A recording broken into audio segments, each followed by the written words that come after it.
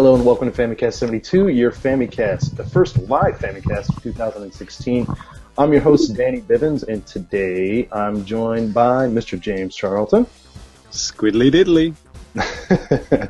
And right now, Ty Sugart. Got the grip skiddly. And Cyrus is going to be joining us a little bit later on in the show. What are you talking about, Lars? I'm already here. There he is. There he is. He's hiding. Yeah. He'll be quiet for the first few minutes of the first 20 minutes or so of the show. Exactly. Isn't that right, Cyrus? Oh, to be right there, lads. Cheers, Cyrus. That's terrible. But great at the same time. That's how he talks. He can't help it. Don't make fun of him while he's here watching us. All right. Well, let's go ahead and get kicked off with some new business.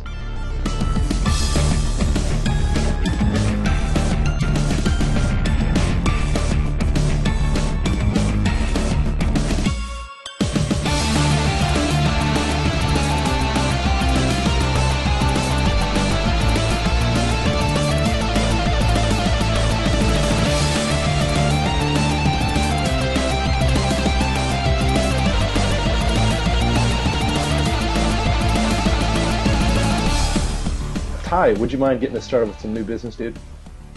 Yeah. Let's see. As usual, I'm playing a bunch of weird video games all across the board. I was trying to play the Super Metroid Sideways ROM hack, but I fucked something up, so I'll try that again before the next Famicast. Did you say Siamese? No, I said Super Metroid Sideways ROM hack. There's a ROM hack somebody put out very recently that basically changes the entire map of the game to be sideways. So you have to be real fucking good at wall jumps. Okay. I think I can kind of picture that, yeah. Yeah, it's kind of reminds you of the Upside Down Castle in Symphony of the Night. Super Metroid never had anything like that, but now it does, and now there's finally a new Metroid game worth playing. Am I right in thinking that there is a part in Super Metroid where the level does kind of move a little bit, like rotate a little bit? Like at the beginning of the game, right? Yeah, like I remember like the introductory level, it sways a little bit, but I don't think it rotates all the way around. It doesn't rotate all the way around. It like tilts a little bit while you're trying to escape. That was a big hook in Super Castlevania 4. There were like rooms that rotated all the way around. Oh, wow. Yeah, and that was like a Super Nintendo like almost launch game, and that was like an amazingly technically impressive game. But let's talk about games I actually played. Go on then. So Mortal Kombat X. I've been pretty much ignoring that game since it has some of the worst netcode out there, but you may have heard that they're adding rollback netcode. And this is a big deal because, as I understand it, it's really fucking hard to do on a game you're not straight up emulating. Is this XL you're talking about? XL is just like the old DLC edition or whatever, as far as I understand it. I like Cyrus actually tweeted about that. He said like XL includes all DLC. Pre-order now to get more DLC or something like that. It includes all of the DLC. Yeah, they're making more DLC, so immediately negates the whole contains everything bullshit. Well, in any case, yeah, I bought it like a month ago when it was on sale. Haven't actually played it much. Started playing with it a little bit. Haven't really settled on a character that I like or anything. But I'm very excited for it to get new netcode. Apparently it's been a thing they've been working on for like a long time, like 8 months. Wow. Because like I said, it's fucking hard to do. Yeah, what I mean, wow, you would have just figured they'd just say, hey, screw it, it's done. But yeah, especially these guys and what they did with the PC version. You may have heard about that. PC version. They're throwing their hands up and saying screw it, aren't they? Yeah, like, the game barely fucking works. It's not getting the next wave of DLC. It's not getting the netcode update. It's not getting any future support. It's fucked. Like a Wii U treatment, basically. Yeah. Well, no, that's nothing. That means there's no version coming out. Well, yeah. It's fucked. PC users are so fucked. They should be super mad, and they are. It's a sad story. So, I'm shedding a tear right now, actually. yeah. Like, I would say, like, just always wait on those NetherRealm games. Like, they got 99 problems. But, Mortal Kombat X looks like it might become good. So, Oh, cool. I'm interested in that. Right on. Become good DLC. Now Yeah. $10 extra. Yeah. What else? I was kind of on a roll for going back to some Xbox 360 games and getting difficult last achievements that had been bugging me. I finished getting 100% in Super Meat Boy. Oh God. Yeah, baby. That's incredible. I'm actually surprised to hear that you hadn't already done that, like a long time ago. Yeah, like I just kind of got sidetracked or lost interest or whatever, but like I had like 20 bandages left, and I went back and did that, and it was cool and fun. What does that involve, by the way? Like doing it without dying once or something? Like A bandage is it's just like a collectible, which it generally means you have to do one extra bullshit hard thing in every level. Well, not okay. every level. There's like So you have to go out your way to get it, kind of thing. yeah. I mean, you can't. You typically, when you're trying to do that, you can't really get as fast as what you could with just avoiding it and going straight to the goal. But you can still probably get through pretty quickly. It's kind of Yeah, like the crowns in Box Boy, like Yeah. right behind Danny's head. Yeah. Yeah. And there's like a couple of tricky ones. There's also like the warp zone levels. Warp zone! Yeah, exactly. And that's like a 3-level survival. And if you want to get a bandage out of there, you have to survive all 3 levels, and it can be kind of time consuming, especially if you die in the last one. Yeah. So you go way back to the first one if you die. Yeah. Ouch. I mean, the beauty about Meat Boy is that the stages are really short, and when you restart them too, that's really quick. But yeah, I don't know. I haven't played as many Warp Zone stages as Ty probably has, but I mean, yeah, I can imagine just basically losing your progress after going through these balls hard levels and like, oh man, I got to do this crazy crap again. So yeah, there's that. What else? I full cleared the free-to-play Frozen Candy Crush knockoff game. What? What? Are you? What, mate? Yeah. And I didn't pay for any of my wins. Are you sure? Yeah. Yes, you did. Not with money, but you paid for it. With my soul. Yes. Yeah. The last remnants of your soul. Yeah. Are not gone. So And why? My dignity. Why? That's the word I was looking for. Yeah, but yeah. I did it. But Whatever. why? Why did you do that? I don't know. I just felt inclined to do it because it was free. It was number 1 in the App Store the moment you looked on it or something like that, right? Yeah. It was worth 1,000 achievement points on Xbox Live. This is on Xbox One, by the way. Wow. Oh, that's on Xbox One. Shit. Yeah. I thought you were talking about an Android or iOS game. I'm pretty sure it's also on there, but because it feels exactly like that. Like so they have free smartphone games that work on the Xbox One? Yeah. Shit. That's the weirdest thing I've ever heard. Yeah. There's another one. It's more stupid fucking free-to-play garbage. Battle Islands. I've been going ham on that. It's sort of like a strategy game with a lot of waiting or paying. And I've just been doing that while I do other stuff. And how do you control these games, by the way, if they're like smartphone games? well, it's basically Frozen is just like Bejeweled or Candy Crush. It's just a fucking slidey puzzle game. You can do it with a controller. It's not hard. Okay. Gotcha. And the same thing with Battle Islands. It's just like you move a cursor around, you hit a whatever. All right. One more thing I want to talk about. I bought the Hasbro Family Fun Pack on Xbox Live. What have you done with Ty Shugart? No, and I've been playing it with some of my fighting game pals, and Yeah, that we've doesn't been make it any better. What?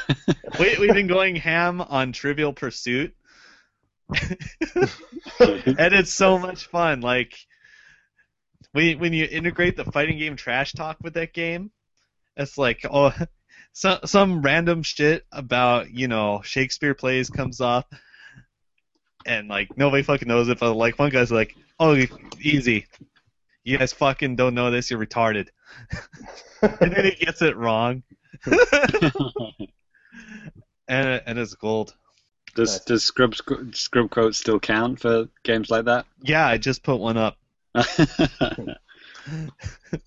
Good. so you don't have to look. It's Buenos Aires. Is that a real city? False. I thought they made it up for Starship Troopers. Okay. I mean, there's certainly other games I played. Okay, one more real quick one. I haven't gotten far into it, but there was a crossover RPG game with Capcom characters and Disgaea characters and some other like JRPG characters, and I had like no idea this game existed. It's what the hell is that game called? Cross Fates something. Anyway, I was surprised I didn't know this game existed, so I bought it for like 500 yen or something. Marvel vs. Capcom. Yeah. No, it's Surprised you never heard of it. It's just a fucking RPG waifu game where they talk for like 3 hours because you got to feed those voice actors. Actually, I'm not disappointed with it so far. I've only played like an hour into it, but it seems fun. There's like an overworld map, and it plays a little more like Final Fantasy games, except with long chain combos, kind of. I'll report back on that after I play it more.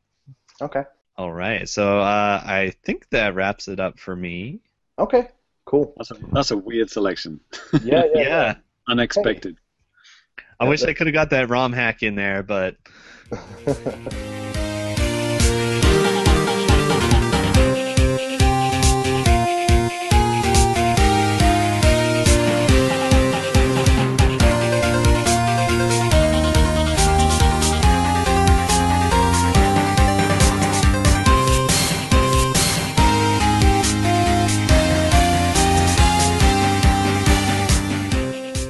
Well, I'll tell you what. I'll go ahead and continue on with new business here. I don't have a lot. Since the last time we had the show, I had mentioned that Ty had let me borrow. The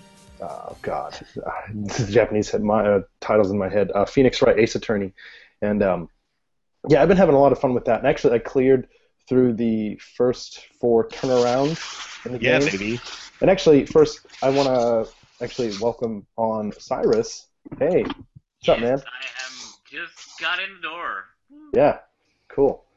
What are you talking about? He's always been here. Yeah. I've totally, I was just listening to you guys because you're so fascinating. Yeah.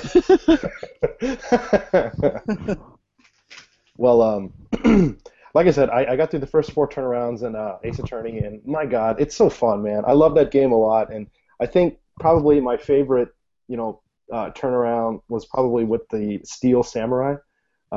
There's just so many cool storylines and stuff going on, so many funny characters that come in there, and there's so many weird situations. Right? It just blew my mind. It was just so incredible. And but yeah, I'm kind of still working through that. I got that last turnaround to go through, and so Ty, I mean, you obviously know about this, but I heard that since obviously the first 4 basically chapters of the game were based on the Game Boy Advance game. The 5th chapter is essentially has these at the time, 10 years ago, Right. new stuff for the DS, like a lot more, I guess, like forensic-y type of stuff. Yeah, like you can look at evidence in 3D and rotate it around. Oh, Only okay. in that one case. There's the last case is a special new DS case. Right. Yeah. So, that was written and designed after the whole trilogy completed. Right. So, and I think it has a different writer, so you might have noticed. Okay. It feels a lot different when you're playing the case. Okay, I'll have to kind of tune in on that and just see if I can catch that. But so Yeah, yeah, I'm looking forward to like completing that. the Phoenix Wright series is one of those games that, like, if I could erase my memories of it just so I could play it again fresh, like, that is one of them because it's so good. Those games, you cannot stress how good they are. Right. Right. I bought them. They were on sale recently in, like, the 3DS store, so I just bought all of them for my 3DS just so my girlfriend can play them when she gets here. Hmm. They're worth. Everyone should play those. Yeah, it's a game you want to share. Yeah, and as everybody probably knows by now, but even if you get the Japanese version of that, it has dual language support, so that's cool. So if you want to play the game in English or Japanese, um, preferably kind of as my first real experience with Phoenix Wright was back at TGS just last year, and I was like, wow, what is happening? To double it with like just all sorts of difficult kanji and stuff, and I was like, I don't know what is happening. But I guess aside from that, I have been playing something else that came out here recently, and that would be Hyrule Warriors on the 3DS. And I'll note here too that I'm not playing the full retail version. I'm doing the cheap way. I just downloaded the free demo from the 3DS eShop. So there are limits to what I can do, and they say that the Japanese version even has like full English support, but that's definitely not the case in the demo. From what No, I've apparently that's only if you hack it. Oh, Oh, really? okay. That's It was really actually interesting. it was actually the same for Smash Brothers 3DS. Somebody found that the whole English game was in the Japanese version, but just locked, hidden behind it. Okay, That's so well. bizarre. Yeah, it's just the boot up sequence that decides what region it is displayed in, but basically every cartridge is, technically the same thing, Right. Okay. which is bullshit. That Let's is just say. that makes me so mad that I've been playing fucking Smash Bros. The entire way through, not knowing what anything is saying on the 3DS. Right. You're not missing much. It's I don't know. I've got like over 650 trophies. And I want to read what they say. start studying that kanji. It wouldn't matter, but Melee had, both languages, right? English and Japanese. Right. So it's bullshit. Yeah. But with Hyrule Warriors, I mean, I talked about this a little bit, 3DS version and the Wii U version. But I talked about the 3DS version just after TGS last year because that was the first time the game was made available to the public to play. And in general at that time, I liked it and all that type of stuff. And kind of getting a new, fresh set of eyes on it, I could see and not being on a really loud, busy show floor. Is it the same demo, Danny? Like, literally the same thing? It might have been the same. It seemed a little bit different. It's probably the same thing. So But you're playing it on new 3DS, right? So yes. it runs slightly faster and it's in 3D. Yes. So, and here's the thing too. You guys have probably heard this out there too. But if you're actually running the game in 3D, there's a little bit of I don't even know what you can just see. It's not as smooth. So I just started turning the 3D off as I was playing through, and it runs a lot smoother, like a pretty consistent frame rate. And but yeah, I mean, for a 3DS game, it looks not bad. It looks pretty good. I mean, obviously, with any kind of Warriors game, you're going to have a lot of pop in and stuff with enemies because there are hundreds of characters on the screen. Oh God! Why Yeah. are these games popular? I don't But get it. I will defend this Muso game because I've played other ones on the 3DS. Sorry. Did you say Kusoge, Danny? It might as well be. I've played Warriors games on 3DS before, and the one in particular I played, I think it was Samurai Warriors Chronicles 3, probably with a Z on the end. Why not? Yeah. Throw it on there. Yeah, but no, man, it ran like crap. The camera was crap. The character models looked terrible.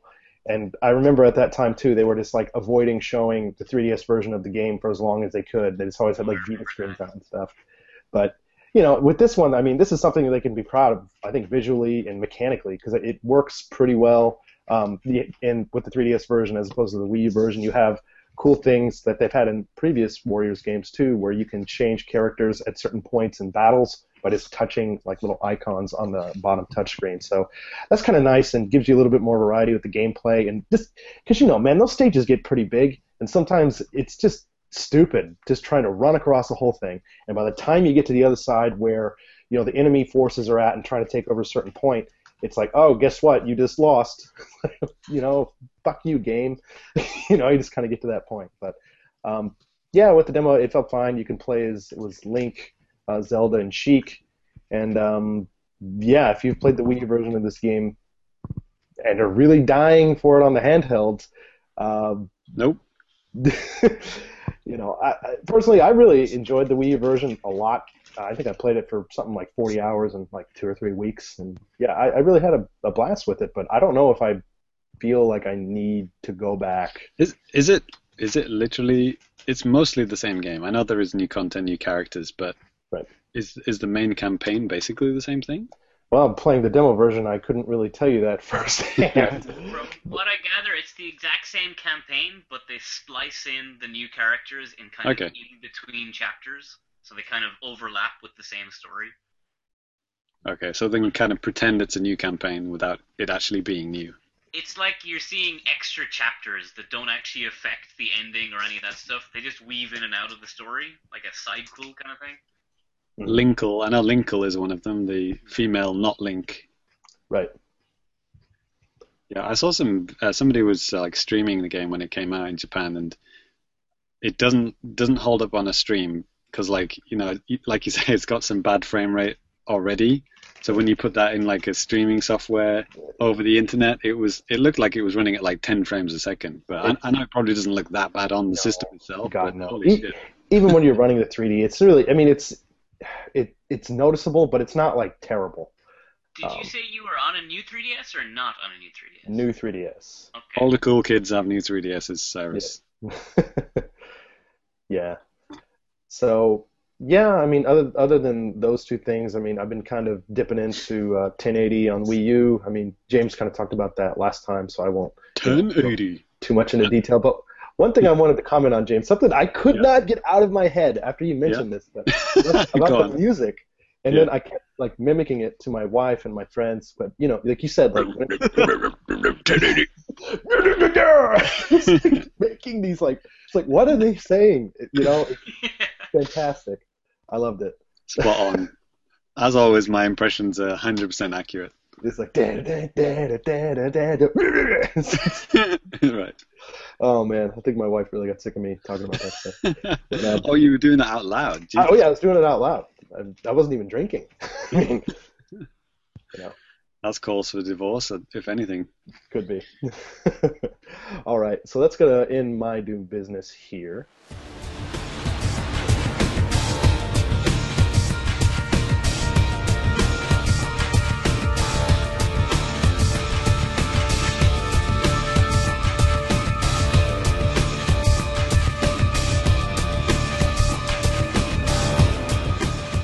And James, how about you go next with your new business, man? Sure. So, yeah, I've been continuing playing through Box Boy 2. That's been my commute game. So, like, I've gone through a bit of a up and down with Box Boy 2 because I think I was high on it, like last time we talked. Yeah, pretty much. Or like, yeah.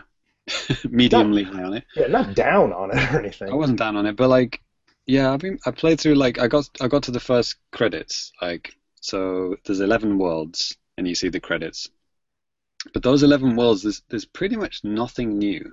I realized, like, okay, apart from the 2 box mechanic, but like, it's got it's the crane picking you up, except this time you're putting 1 box on the crane by itself, and then you're making a platform to go across something at the same time. You've got the lifts and the things that carry the boxes along. It's pretty much all the same, puzzle elements from the first one. And I was like, okay, I still haven't seen anything new. And it was like, I was like, world 10, still nothing new. World 11, the final world, I think there was like 1 new element. I can't actually remember this. Danny, you might remember this, but was there like, there's like a long line of boxes that goes across the whole stage with like a gap in the middle, and you have to kind of time it going through the gap. I think that was the only thing that kind of felt slightly new. And then it was over, and I was like, huh, okay. And then by that point, I just felt like, okay, this is just like an add-on pack for Box Boy. This is not really a sequel. Mm-hmm. And I kind of felt a bit down on it after watching the first credits. And I was, okay, I can't really recommend this unless you're craving for more Box Boy. You know, what's the point of this? You know, Right. It's basically the same. It's the same. It's almost like a new game plus. It's like you've completed the first game, now play it again, but this time you can split the boxes in two. You know, that's not enough to warrant like buying the game again. But as soon as I think I tweeted something along those lines, you know, and then immediately after that, you know, the kind of the second wave started, and I totally forgot the same thing happened with the first game. Didn't even remember this, Danny, but like the last, you know, 5 or 6 worlds were totally different. I think that's when the portal things came into it. Right. In the main part of the game, I don't think they were there. I think that all those kind of crazy elements that they brought in happened in the kind of post-credits bit. So the same kind of thing happened here. Like, first of all, the first ever color you ever see in Box Boy game appears. The overworld turns green. Mm-hmm. And yeah, they started introducing new puzzle elements to it, and I was like, okay, so now it's getting new. Now I'm seeing new stuff. I'm on in like world 13, so like 2 into the new the second playthrough, if you want, whatever you want to call it. Sure. And yeah, I think I saw up to like world 18 or something. So there's a good way to go. You know, there's a whole other game in to play through. So I was down on it, and then now I'm slightly more optimistic, but I still haven't finished it, so I can't kind of give a final judgment. Yeah. But all I'll warn people is, I mean, it's not out in the West yet, but if it probably will be announced very soon. If you do, be prepared to have 11 worlds of the same stuff. Okay, just be aware of that. It's not exactly the same, but it's kind of like, you know, it's like, you know, like in Mario Galaxy, you're playing through the same levels again, but with Luigi, who's got a slightly different jump. You know, it feels slightly different, but it's basically the same content. You know what I mean? It kind of feels like something more along the lines of that. Okay. You know, but there are some really clever things with the two sets of boxes, and you know, sticking on the magnets and stuff, and you can actually make platforms yourself, stick them on the magnet, and then jump on that, and then do something else. You know, there are some cool things you can do with it, but it doesn't. The same puzzle could have been completed with like more boxes. Mm-hmm. Like instead of giving you 2 sets of 3, they could have just given you 6, and you could have done the same thing. You know what I mean? Right. They could have just given you a very, very long line of boxes, and you could have done the same thing basically. But whatever, you know, it's only like 680 yen. It's probably going to be like $7 or whatever. Yeah. So I mean, I think that's my thing with that, even though hearing kind of like I wouldn't even say negative thoughts, but just, you know, your opinion about this, and I don't know what I was even really expecting from something like this, and I haven't bought it yet, and but I wasn't expecting something like you know, a full 3D you know, Mario 64 style Box Boy or anything like that, but yeah, I mean, it sounds like you know, if you're a fan of the game, it sounds like you'd enjoy it. It sounds like something I would enjoy. Not really craving to play it right now. I have a lot of other things on there. Because there's only so much you can do with, you know, black and white and a box. You know, right. No matter how imaginative you are, you know, there's only so much you can do. And actually, that's the thing. Maybe that's another part of it. The style of it. You know, initially, you know, when you play through the first game, you know, it's really, you know, charming. You know, you do. It has a nice look to it, but you know, once you've seen enough of that, it's going to, okay, well, let's try something different. Okay, maybe let's have some backgrounds. Maybe let's make some trees out of boxes or something. Do something with it. But they don't. It's the whole game is white backgrounds, the same gray platforms, everything. Nothing is new. There's no new graphical elements whatsoever, except with this, you know, new world map, which has got green floor, you know. Amazing. But yeah, it can kind of grate on you. After a while, you're just like, okay, you're kind of craving for more visual, something more, you know, especially when I'm going back and forth between that and Splatoon, which is like, color directly blasted into your eyelids, Right. It's a stark contrast. Anyway, so the next game, not to sound like clickbait, but may shock you. Men over the age of 40 hate me. Okay. Click now to enlarge your penis. No, none of those things. But I've been playing Call of Duty. Black Ops 3 -1. Noob Team Kill Streak Riot Shield. So it's a brand new game. Obviously, Black Ops 3 -1 is it's brand new on the systems. I'm playing it on the Wii U, so I got this a while back. I actually got this back when I went to England last year, mm-hmm.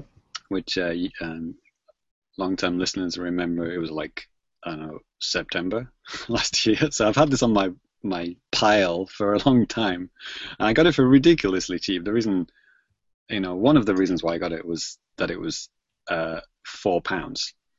But another reason was that hadn't actually played a modern Call of Duty game all the way through. Mm-hmm. I think the last Call of Duty game I had was like back when I played PC games a lot. It was probably like Call of Duty 2 or something. Yeah. Like not Modern Warfare 2. I mean, 2. Call of Duty 2. Hey, that was an Xbox 360 launch title, right? Really? Yeah. Well, I would have played it on PC anyway.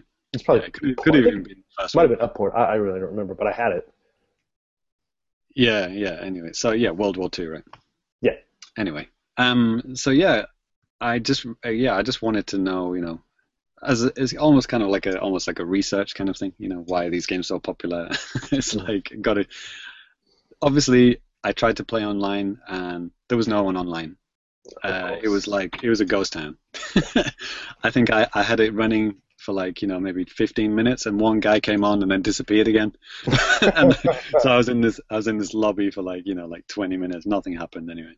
I was doing other things. I just kept on coming back. Nope, no one there. I think I played zombies on my own for a few minutes, but obviously the main thing is the main campaign. So I think I just kind of wanted to see this as almost like an action movie. I mean, it's almost like the price I paid for it. It's almost like a movie rental kind of thing. Yeah. Anytime I buy a Call of Duty game, that's exactly what I think of it as. And if I can get some fun out of online before everybody gets on and gets really good, then that's fine. That's the first weekend. Yeah. If you're getting on the Wii U, yeah. I mean, yeah. Now they don't even have that, but right. But I haven't quite completed the campaign, but the story makes absolutely no sense. It's completely nonsensical. I mean, which one is this? Was this Blops 2? Blops 2, yeah. So it's partially in the 70s. Oh, this one that keeps flicking back and forth between the future and the past. Exactly. Cyrus, yeah. For a second, I thought you were shirtless. For the video viewers. Back on the prize. I'm under my kotatsu. Okay. Yeah, Cyrus is buried under a blanket for the video viewers. Anyway, so you go into future tech, weapons that can kind of got X-ray scopes that can see through walls, kind of thing, and then you go into I don't even know where it is. I wasn't even paying attention. I mean, I kind of half watched the cutscenes, and it's just I don't understand anything that's going on whatsoever. But the graphics are good. It looks good. I think it looks good. I mean, there's a bit of an uncanny valley to it because they do kind of hype very realistic, but at the same time the eyes are very dead. So it's kind of a bit weird in that sense. But nothing to complain about. The frame rate's rock solid. I mean, it's a smooth game. Yeah, I think that's always been a hallmark of Call of Duty. No matter what, the frame rate was always 60, and they never sacrificed anything to get that. Right. So I have a question. Yeah. So is the story, is it a direct sequel to Blops 1? Do you happen to know? I hope that's an ironic question. I played Asking the guy, Blops this is 1, the and that first. was the last Blops I played, and Okay. it made me very uncomfortable. I didn't like it at all. Okay. Nice. You're asking No. a guy who hasn't played one in 20 years. Okay, I mean, whether- is there any indication, like, when you're playing it, it's like, oh, this is the same guy that heard it, or Maybe. maybe. No idea. What I remember, I think there was different endings to Blops 1. And I think this keys off one of them, kind of. I think overall the trilogy is very loosely touching on itself. Okay.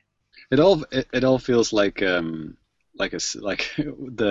McBain from The Simpsons. That's what this. It's just we've got to get Mendoza. I'm gonna kill Senator Mendoza with my bare hands. It's like that's all it sounds like to me. That's what I kind of like about Blops. That I like Call of Duty. I haven't played a Call of Duty ever. I've never played any Call of Duty, but Right. I like that the way they take turns. Where Modern Warfare is their serious shooter, then Blops is just let's do whatever. I like they have this kind of they can switch back and forth and do this crazy terrible 70s Mendoza murder movie. in the Blops universe, then they can switch back to Modern Warfare and it's all serious. It's all World War III, blah blah blah. Just looking at it as a design point of view, it does feel very hodgepodge because you've got the zombies mode, which is kind of like a 50s aesthetic, like an Americana aesthetic, Right. and then you've got the modern story, and then you've got the Nam setting, Well, and then the menus are all futuristic. It's kind of all over the shop. It's it's very confusing. the zombies thing probably has to be because that was in I think that wasn't at first in World at War, I believe, maybe.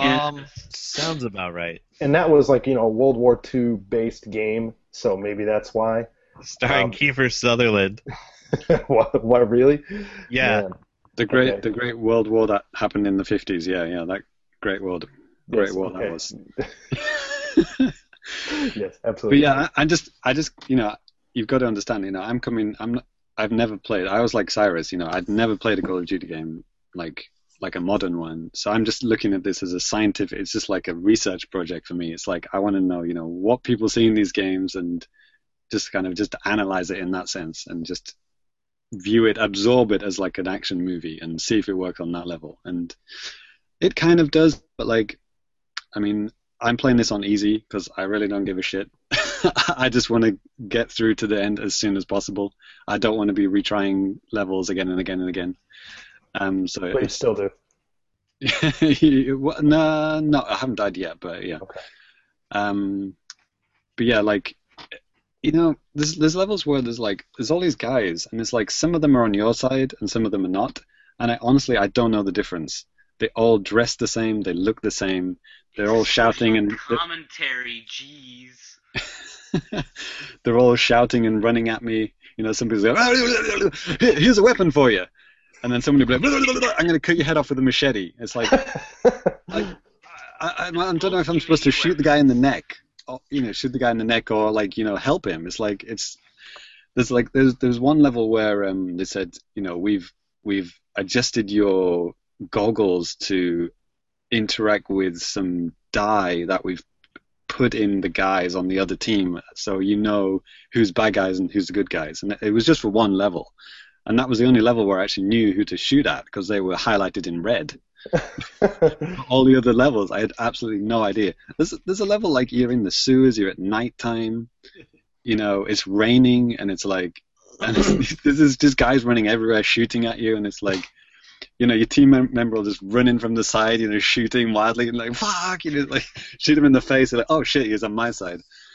And then immediately after, another guy will come from behind him, and he's a bad guy. It's I have no idea what's going on, but it's a roller coaster, and yeah, I'm getting some degree of fun out of it. But yeah, it's freaking intense as well.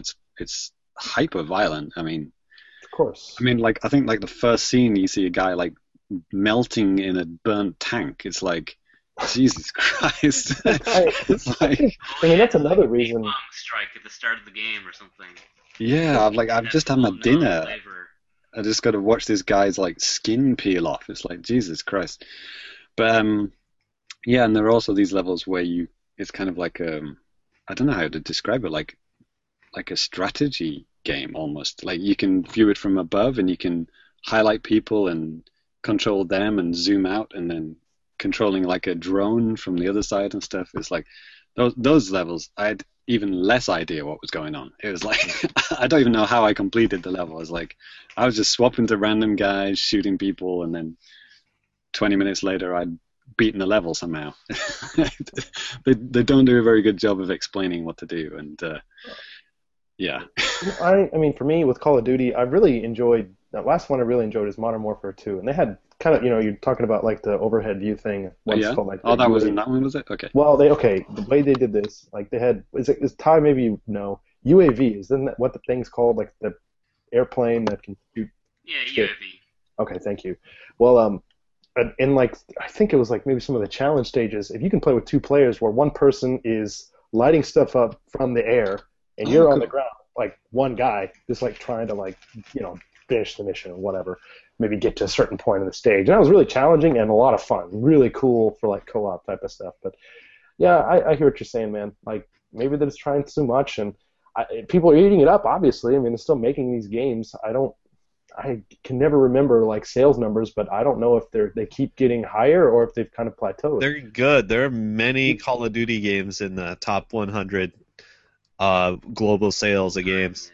Yeah, makes sense. So, yeah. as far as like Wii U features go, then there's I think pretty much all the modes you can play split across the TV and the gamepad. Right.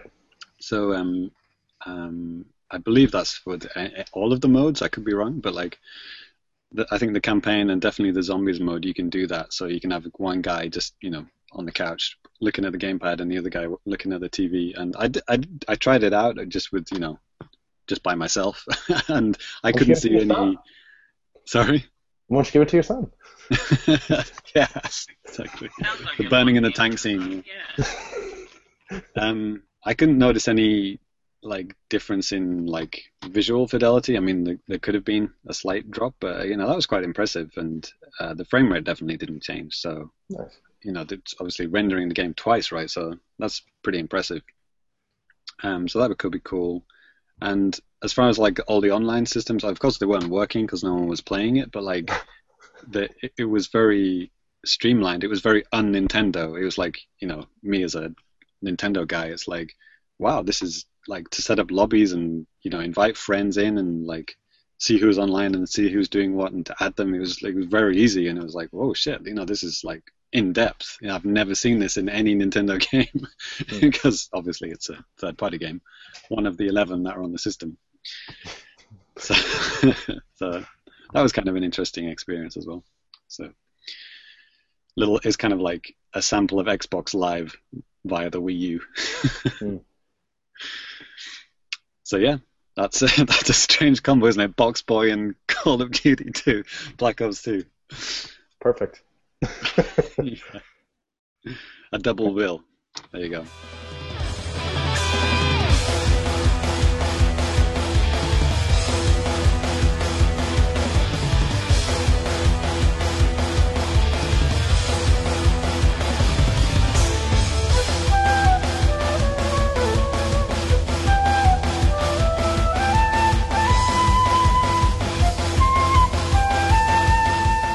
Cool. So yeah, let's pass it over to Cyrus. Yes. How about you go ahead and close us out here with new business, dude? Cool. So I've just been grinding trophies in Smash, but mainly I've been I picked up Hyrule Warriors 2. So I got the original, the Wii U version, not the new Legends on the 3DS. Okay. But it was kind of spurred on by that. It's always been like in the back of my head. I kind of wanted Hyrule Warriors, but then Legends is coming out. I'm like, yeah, okay, I'll finally get it. How much? Pretty expensive because I got it on the eShop, which has Oh. yeah, kind of pricey. I was looking at like importing a disc and getting a second hand and all this stuff, and the cost of like the postage fees just brought it up to the same as the eShop. So I said, fuck it. Okay, fair enough. And so I got eShop and all the DLC. I got the full shebang just to get the whole thing. Nice. So it was like €74, I think. It was, Jesus. yeah. So, Did you play the game a little bit before buying the DLC, or no, you I just went figured plug it all in? it seemed like the kind of game that I would play it a lot, and it's like, hey, it's got Midna, it's got a bunch of new maps, a bunch of new characters. The DLC is very sizable DLC. It's DLC I'm totally okay with, where it was like, it's not just like a bunch of costumes for loads of euro. It's like, it's sizable additions to the game, which is very nice to see. And And, I would say, being a big fan of the game when it first came out and stuff, that was one thing I never really got into. I never got any of the DLC stuff. I had always meant to. But I think, other games are coming out at the time. It's like, I don't really need to spend, whatever, a couple thousand more yen on a game I've already played for like 40 hours or something. But I don't know. I'm still interested, but at this point now, it's like even further out of my mind. And I'll just stick with maybe free demos on my 3DS or something. But I thought some of it was free. Am I wrong in that? Like some DLC was free? it was like Splatoon, where they released a bunch of content over time. Like, they added in the boss characters. The villain characters were not playable at launch, but after a few patches, they were released as playable characters. Okay. And, I remember there's a Kuko one. You can play as the chicken, right? Or something like that. That's in the DLC. It's like a secret character in the DLC. So it's not listed as one of the things you can buy, but when you clear the DLC, you unlock this cuckoo as a character. It's amazing. A secret character in DLC. When has that ever fucking happened? It's like a fan game. Yeah, so I've never really played a Muso game before, or Muso, whatever they are, but a Warriors game, and I've always hated like watching it. It's like, you're this all-powerful guy with these totally inconsequential enemies everywhere. It doesn't seem like fun at all to me, and for the first start of the game, it was super boring. I'm like, oh my god, I just burnt $70 on this game, where it's no fun at all. But after a while, like, my perspective of the game shifted, where it's not you fighting all these guys. The enemies are literally inconsequential because you're so powerful.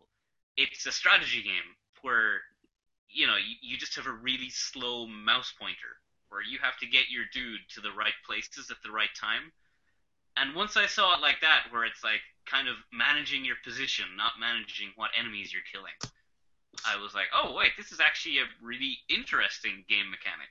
So I've really started to enjoy it since I stopped paying attention to fighting anything.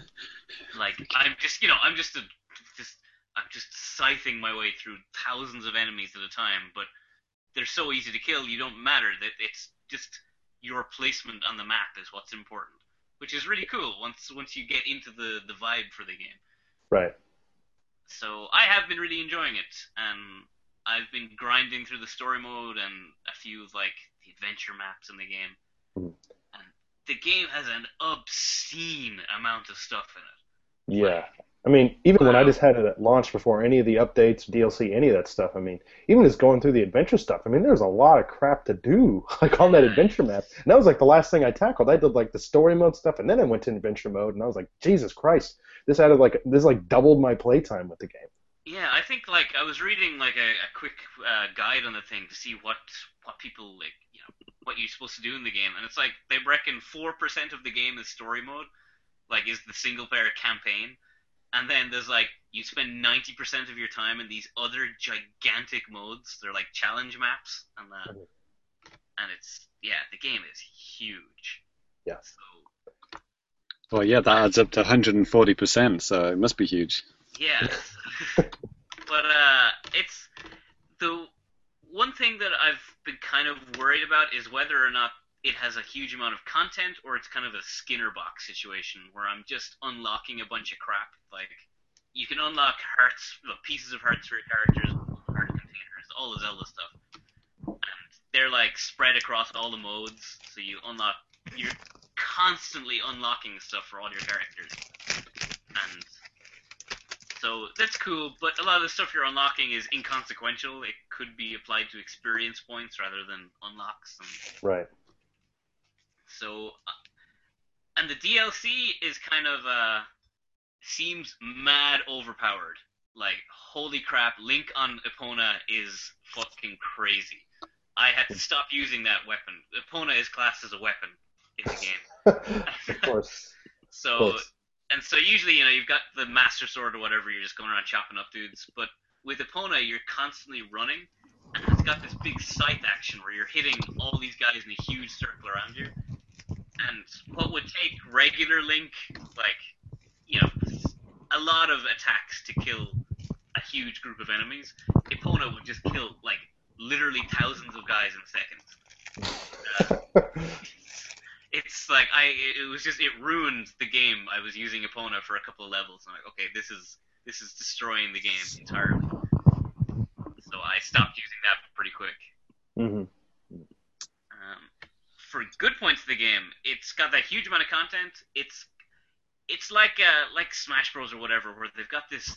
They just pay so much attention to detail and fan service, and it's just oozing with character and love of the franchise, which is really, really cool. There's plenty of fan service in that game. That too. Yes, Chia or Sia, the main villain. She's got a lot of plot. So. I mean, new characters aside, I mean, yeah, I think you hit it right there, Si. I mean, and I think the developers did a great job of kind of touching on nostalgia for the series as a whole. I mean, adventure mode it's the whole map of the original Legend of Zelda, which is it's just cool, and then each block represents some kind of a thing that you can do, basically, and that's just really cool. And lots of cool, familiar enemies and just familiar sights and stuff like that, weapons. It's really great. And on that note of the adventure map, the adventure map is it's like you said, it's a one-to-one replica of the Legend of Zelda on the NES, and each tile is a different challenge map, and within each tile you can search around the map, and you can unlock extra rewards or extra modifiers to the battle, but you can use a compass item which will give you a hint where is the secret on this map. But if you've played Legend of Zelda and you know where all the secrets are in the game, all the secrets on the map are in the same places on this adventure map. So if you know where all the bomb locations are in Legend of Zelda, you can just bomb those locations in the adventure map, and it'll give you a reward, which is super. It's cute, really, really cute. Cool. So yeah, I do recommend the game, not for the price I paid for it. $74 is an obscene amount for this game, but it's a cool game. I am enjoying it, and I've put a lot of hours into it. Mm-hmm.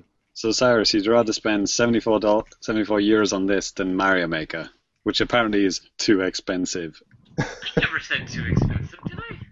I said I don't want to play it. Oh, you just don't want to play a good game. Fair enough. Yeah. Hey, I've got this gigantic shelf of Disney Infinity. We can talk about my life choices later. That's true enough. Different podcast. Oh yeah, one other thing. My last complaint about the game is that it's really grind heavy. Yes. You level up your characters, and leveling up your characters renders the difficulty obsolete. Mm-hmm. If you over level, the game is super easy. It's trivial. Everything is trivial. If you're under leveled, it's physically impossible. Which you literally can't beat some bosses fast enough if you're not high enough level. Which is, I hate that kind of leveling system where player skill is redundant when compared to the actual game systems, which is blah. But aside from that, really cool. Yeah. Cool. Well, welcome to 2014. I'm getting there. That brings my total Wii U games up to 4. Cool. Yes, I like how me and Cyrus are playing games that have just come out but actually not. Yeah, I am hoping they release all the Hyrule Warriors content as DLC for the thing, because I do want to play the extra campaigns with Linkle and stuff. I would like to go through them too. Mm-hmm. I don't want to buy the game twice though. Right, that's kind of where I'm at too. I'm going to buy Star Fox 64 the week that Star Fox Zero comes out. Nice. Cool. All right. That may or may not be a joke.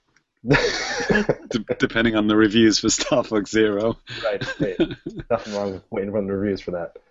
All right, well, we're going to go ahead and move on to the news. But for podcast listeners, James has a special segment worked up that we're going to be putting in right after this. So if you're listening and watching the live feed right now, and you want to hear what all this stuff going to be about, then yeah, please download the podcast on iTunes and all that other stuff. You can also go to Nintendo World Report, check that crap out there too. This is kind of a bad way to. It's really selling it.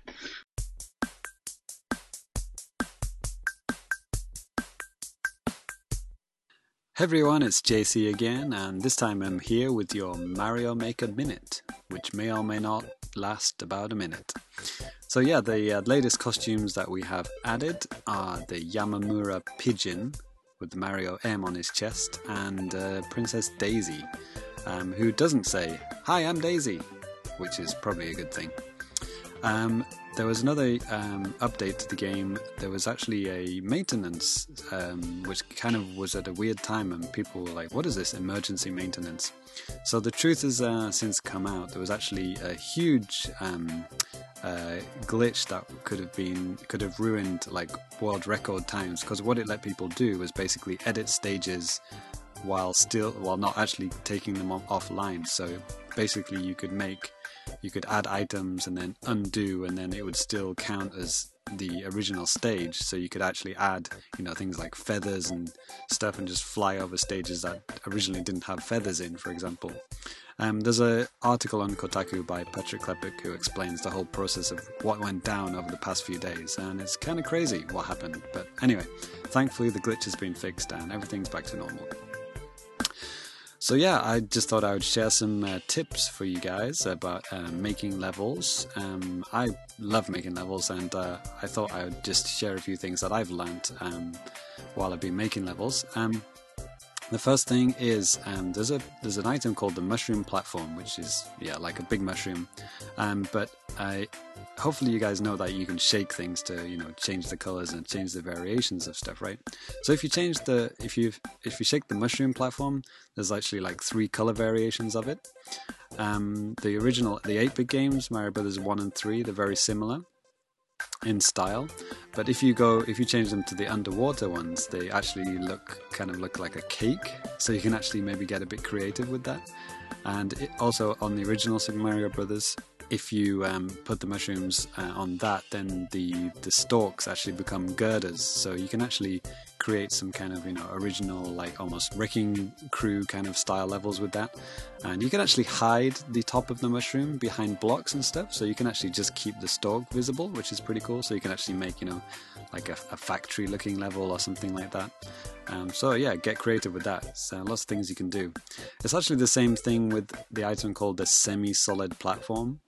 If you shake that, it changes the style. So you might have like a box with one thing, but then, for example, on the Mario World theme, if you shake that, you might get ship rigging. So you can kind of make pirate ship style levels, or on the airship you kind of get ones with portholes on. And there's even some cool ones on the new Super Mario Brothers theme, like where if you go on the underground one, you get like kind of bones and stuff. So you can really get creative with these these background images, these background items. You can do some loads of cool stuff, and it might give you some inspiration to theme a level around them. So yeah, and they don't actually get in the way. They're a kind of a background item, so you can just like decorate the stage, or you can make platforms out of them too. So yeah, go crazy with the mushroom platforms and the semi-solid platforms and see where you go from there. As for levels which have kind of stood out for me, there was a crazy good one which was based around like a Pong game, where somebody actually made kind of a Pong game in Mario Maker, where you could actually hit a spring which then activated something else, which activated something else, and you can actually bounce a shell back and forth between like a CPU controlled kind of pipe shooting out shells. It was pretty crazy, and it works. If you hit the right place at the right time, you could actually complete the level. It's just a complete stage in just one screen. It's pretty amazing. So yeah, I'll add that to the show notes in the Famicast, so you can click that, bookmark it, and play it next time you're on Mario Maker. So yeah, that's your Mario Maker Minute, which may be longer than a minute. But yeah, I hope you enjoyed that. And if you want more from this kind of thing, then let us know, and we'll do one of these again. So yeah, keep making those levels. Keep making good ones.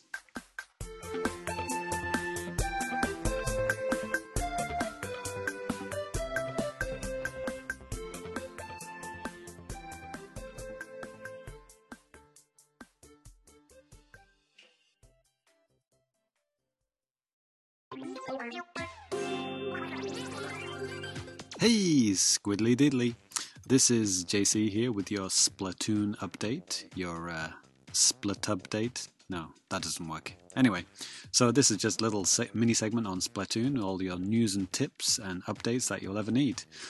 So yeah, big one we have this time. There's new maps added. The first one was Anchovy Games, which is based on the game development studio that made the Squid Jump. Well, that's the story that they're spinning with it anyway.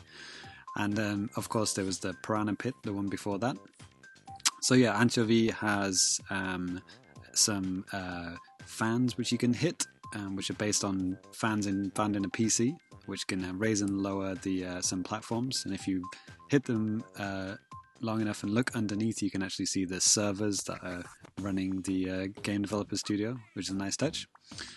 And yeah, as for the last the weapons that were updated, we have the custom Hydra Splatling, which is like a kind of water hose, which has a sprinkler sub-weapon, and you get the bubbler, the bubble shield, with that as well. So it's a pretty cool combination. You want to probably throw one of those sprinklers down and to charge up your bubble shield as quickly as possible. So yeah, it's a good weapon, and that is actually the last weapon which will be added to Splatoon, for now at least, the free updates. So that makes a total of 74 unique weapons and 16 stages that have been added to Splatoon. Pretty cool. So yeah, as for some pro tips, as for the aforementioned Piranha Pit, one of my personal favourites for that stage is actually to use the NZAP, the one that comes with the sprinkler. What you can do, if you have a sprinkler on the Piranha Pit stage, it's the one with the rotating the conveyor belts. If you put one of the sprinklers on the conveyor belts, it'll actually go down the conveyor belt, and then when it reaches the bottom, it'll stop and it'll just keep spinning, and it'll coat the entire conveyor belt back and front while you're busy doing other stuff around the stage. So it's pretty cool, and you can charge up your special very, very quickly with that. If you want to practice it, yeah, be sure to go into recon mode. You should definitely do that with the new stage, the Anchovy Games. It's a very dense stage, and there's lots of like little ways to get around. So yeah, be sure to check that out. Especially if you're doing things like tower control and splat zones, you really need to know your routes for that. So yeah, another little pro tip, if you want to practice a specific stage and a specific mode, I would recommend doing the one-on-one friend match. So all you need is just at least one friend to go online with, and from there you can actually select any map and any mode that you want, and you can practice that way. Of course, if you can have 7 friends, that would be even better. Yeah, and last little tip I've got for you is some cool little smartphone apps that have been made over the past month or so. So on iOS, there's one called Splat Track, and there's another one called Ica Widget. That's IKA Widget. And what these do, these are actually let you quickly view the stages that are in play at the moment. But the second one, the Ica Widget one, it actually lets you see what your friends are playing that very second, even if they're not playing Splatoon. It'll tell you if they're online. So it's actually just like having a cool app for your Wii U. You can actually immediately just pull down your notifications and immediately see who's online at that very second, even if you're nowhere near your Wii U. So yeah, I definitely recommend grabbing those. On Android, there's one called Splat App or Splat Companion, which kind of do the same thing. So yeah, if you want to, get good, then be sure to get one of those, and it'll help you know what's going on. So yeah, that's it. Until next time, stay fresh, or something like that.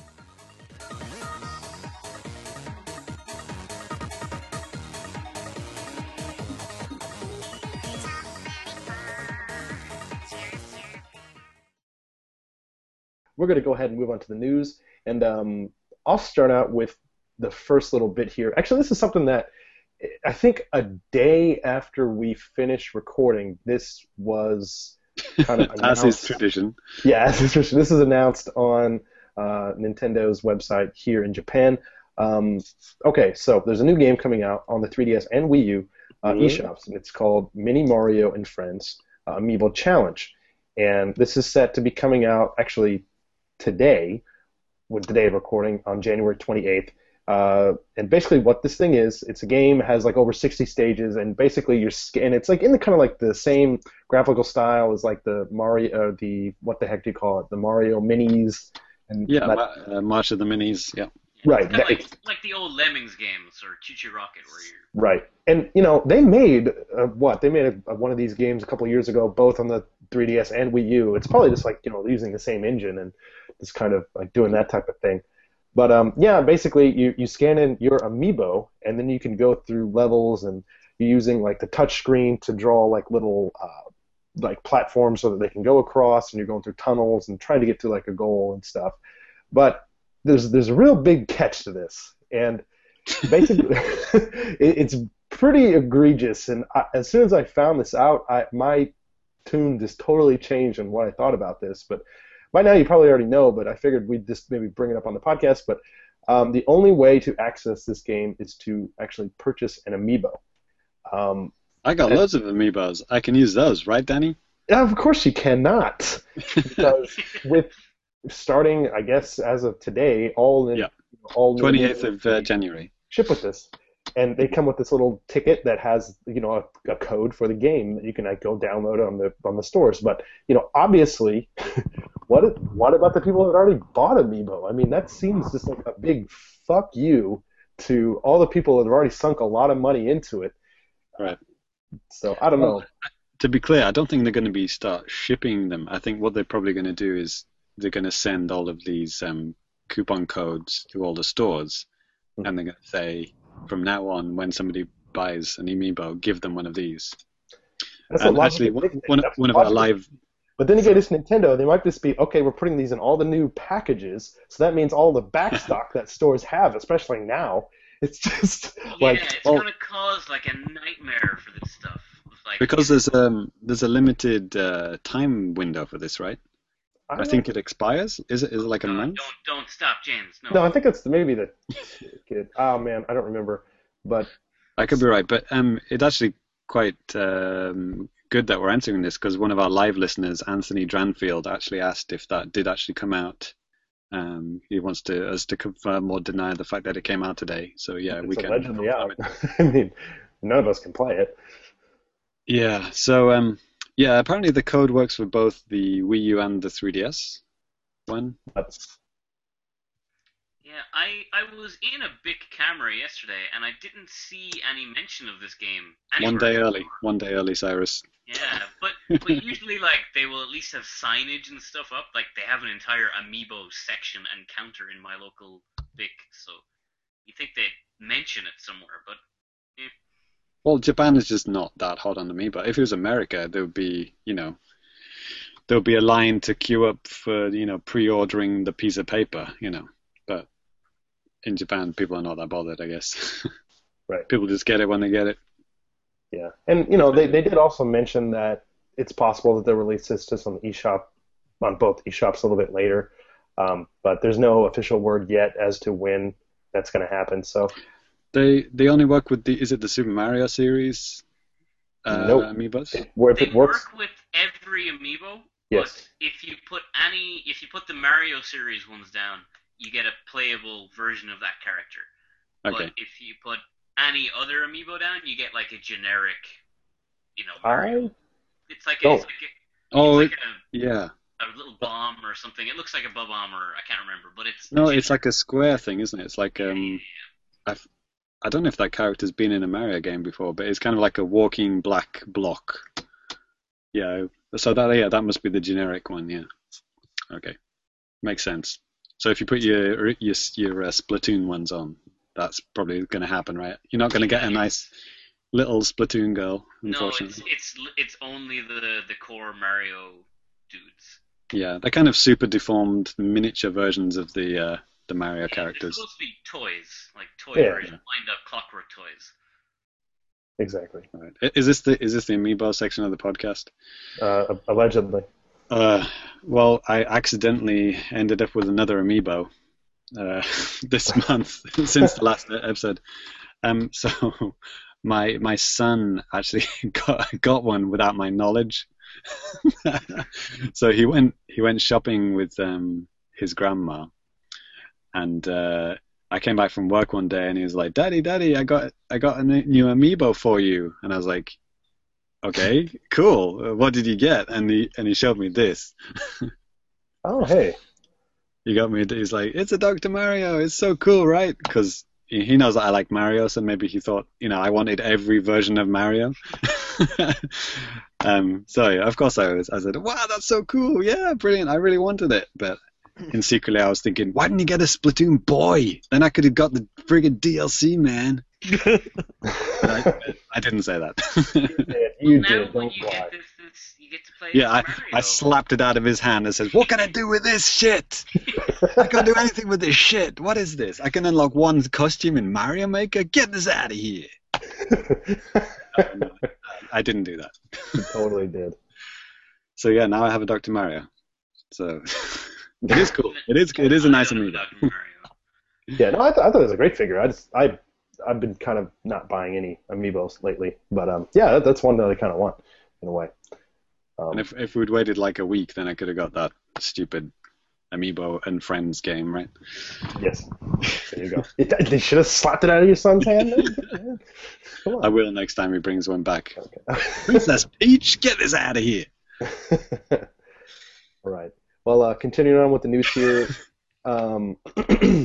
not Amiibo related, but Pokemon related. Actually, we have a couple of different a lot of different Pokemon related things. Yeah. I'll start out with this because this is it's something that's also near and dear to my heart.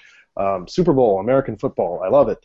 And the Pokemon company was talking about how they're going to have a Super Bowl commercial, and that stuff costs like upwards of millions to make this for like a minute or 30 seconds or whatever of a commercial.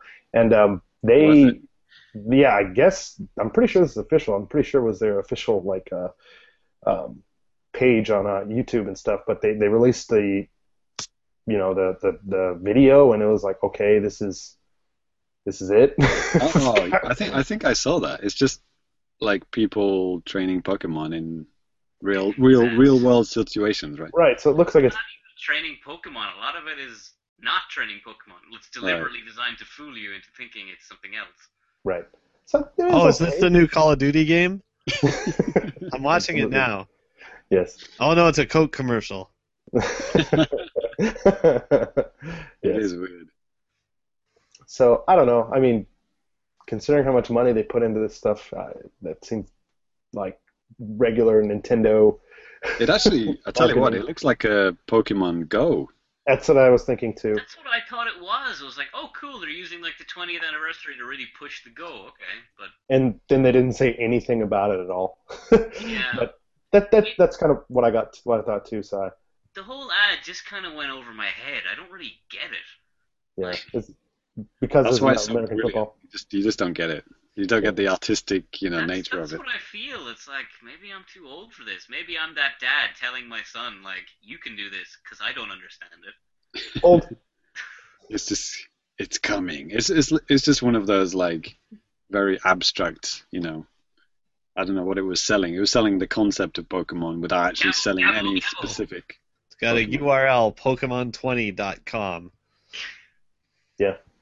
The rest of the Pokemon 20 stuff, it seems pretty cool. Like, they're doing a lot of, like, limited edition merchandise, and they're re-releasing all Legends. So they're doing cool stuff for the 20th anniversary. Actually, speaking of that side, do you want to talk about this next little bit of news here that we got in the agenda?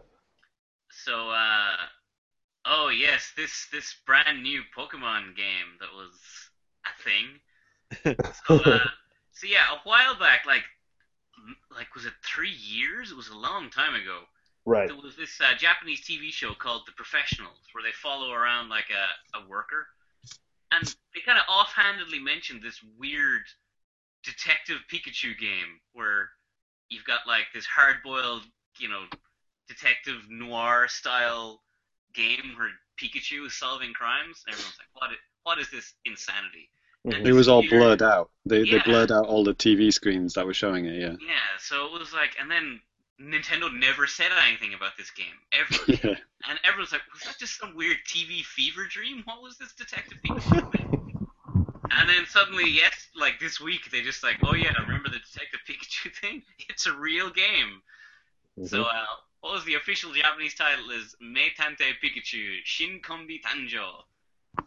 Like, what's it in English? Like Detective Pikachu, the new combo or the new party or something? And, Right, Your basically. blood. Yes. yeah, so you've got this, like, Detective Pikachu who's, like, got a Sherlock Holmes, like, magnifying glass and hat, and he apparently goes around solving crimes with his new partner, Tim, or something. And Tim. But Pikachu is, like, fully voiced by this really deep-voiced, like, Japanese actor. Yeah. So it's like this like middle-aged Japanese man. Yeah. You know, he probably smokes whiskey for dinner and drinks cigarettes. You know, I mean, it's great. And he has all those, like, insane actions you've never seen Pikachu do, like, where he's, like, screaming up into the air, like, no! Yeah. And it's like...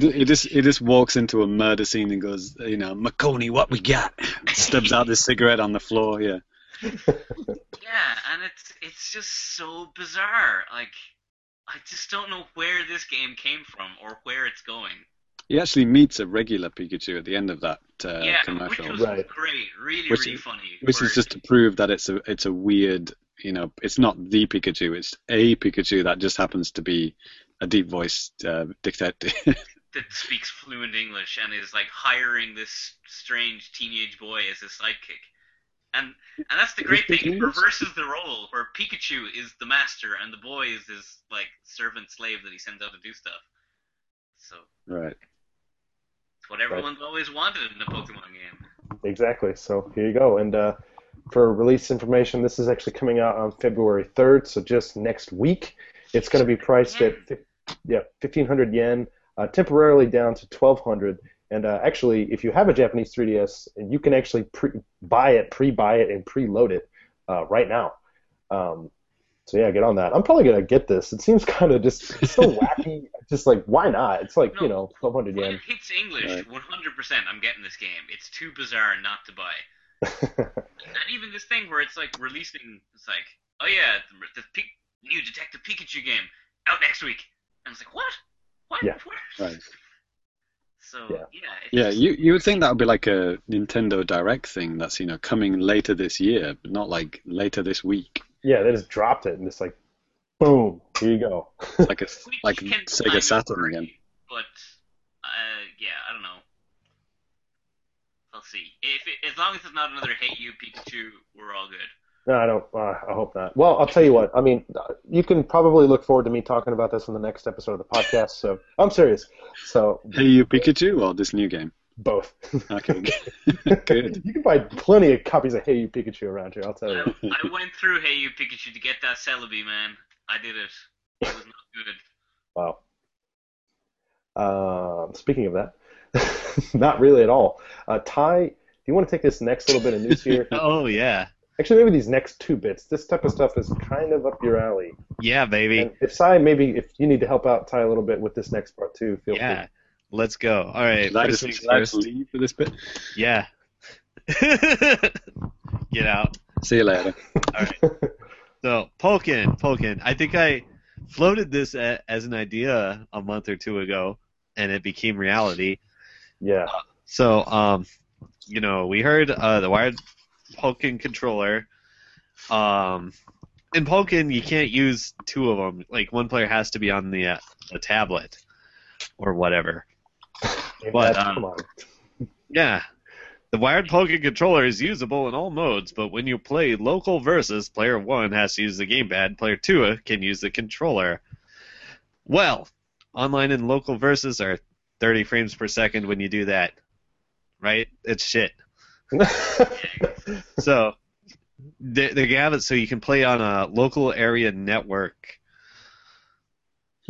And that will boost it up to 60 frames a second and let you play head-to-head or whatever on your own console. with your Nice. own controller. So yeah, so LAN seems like it's like pure tournament mode, where it's like full frames. You can use your controller of choice, and everything is standardized, which is cool. Just like in the arcade.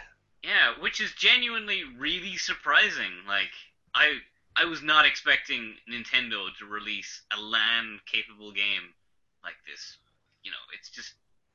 It's nice to see. I was genuinely like, wow, this is a kind of a turnaround moment for me. That Well, they did it on the GameCube like 10 years ago.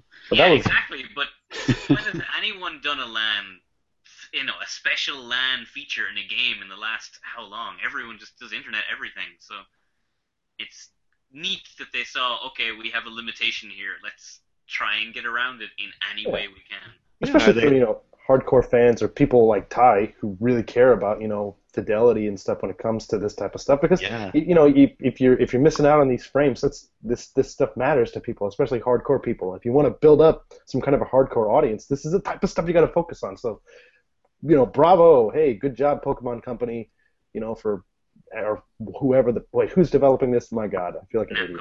Namco. Okay, good job, you guys, because maybe your netcode isn't as good as what it could be, according to some people on this podcast.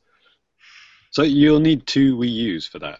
Yeah, yeah. two Wii U's, 2 TVs, a LAN cable.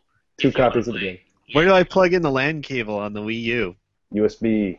Well, okay, the USB dongle that you'll have to buy, adapter, for it. Yeah, Wow. so by no means, this is not as convenient as like a standard 2-player thing, but it is an option at least, where I Yeah. did not foresee them doing one, which is You can't go wireless. You have to have a cable. That's what it seems like. probably, I don't know. Does Ugh. that, does that sound like something that would appear at final round bats?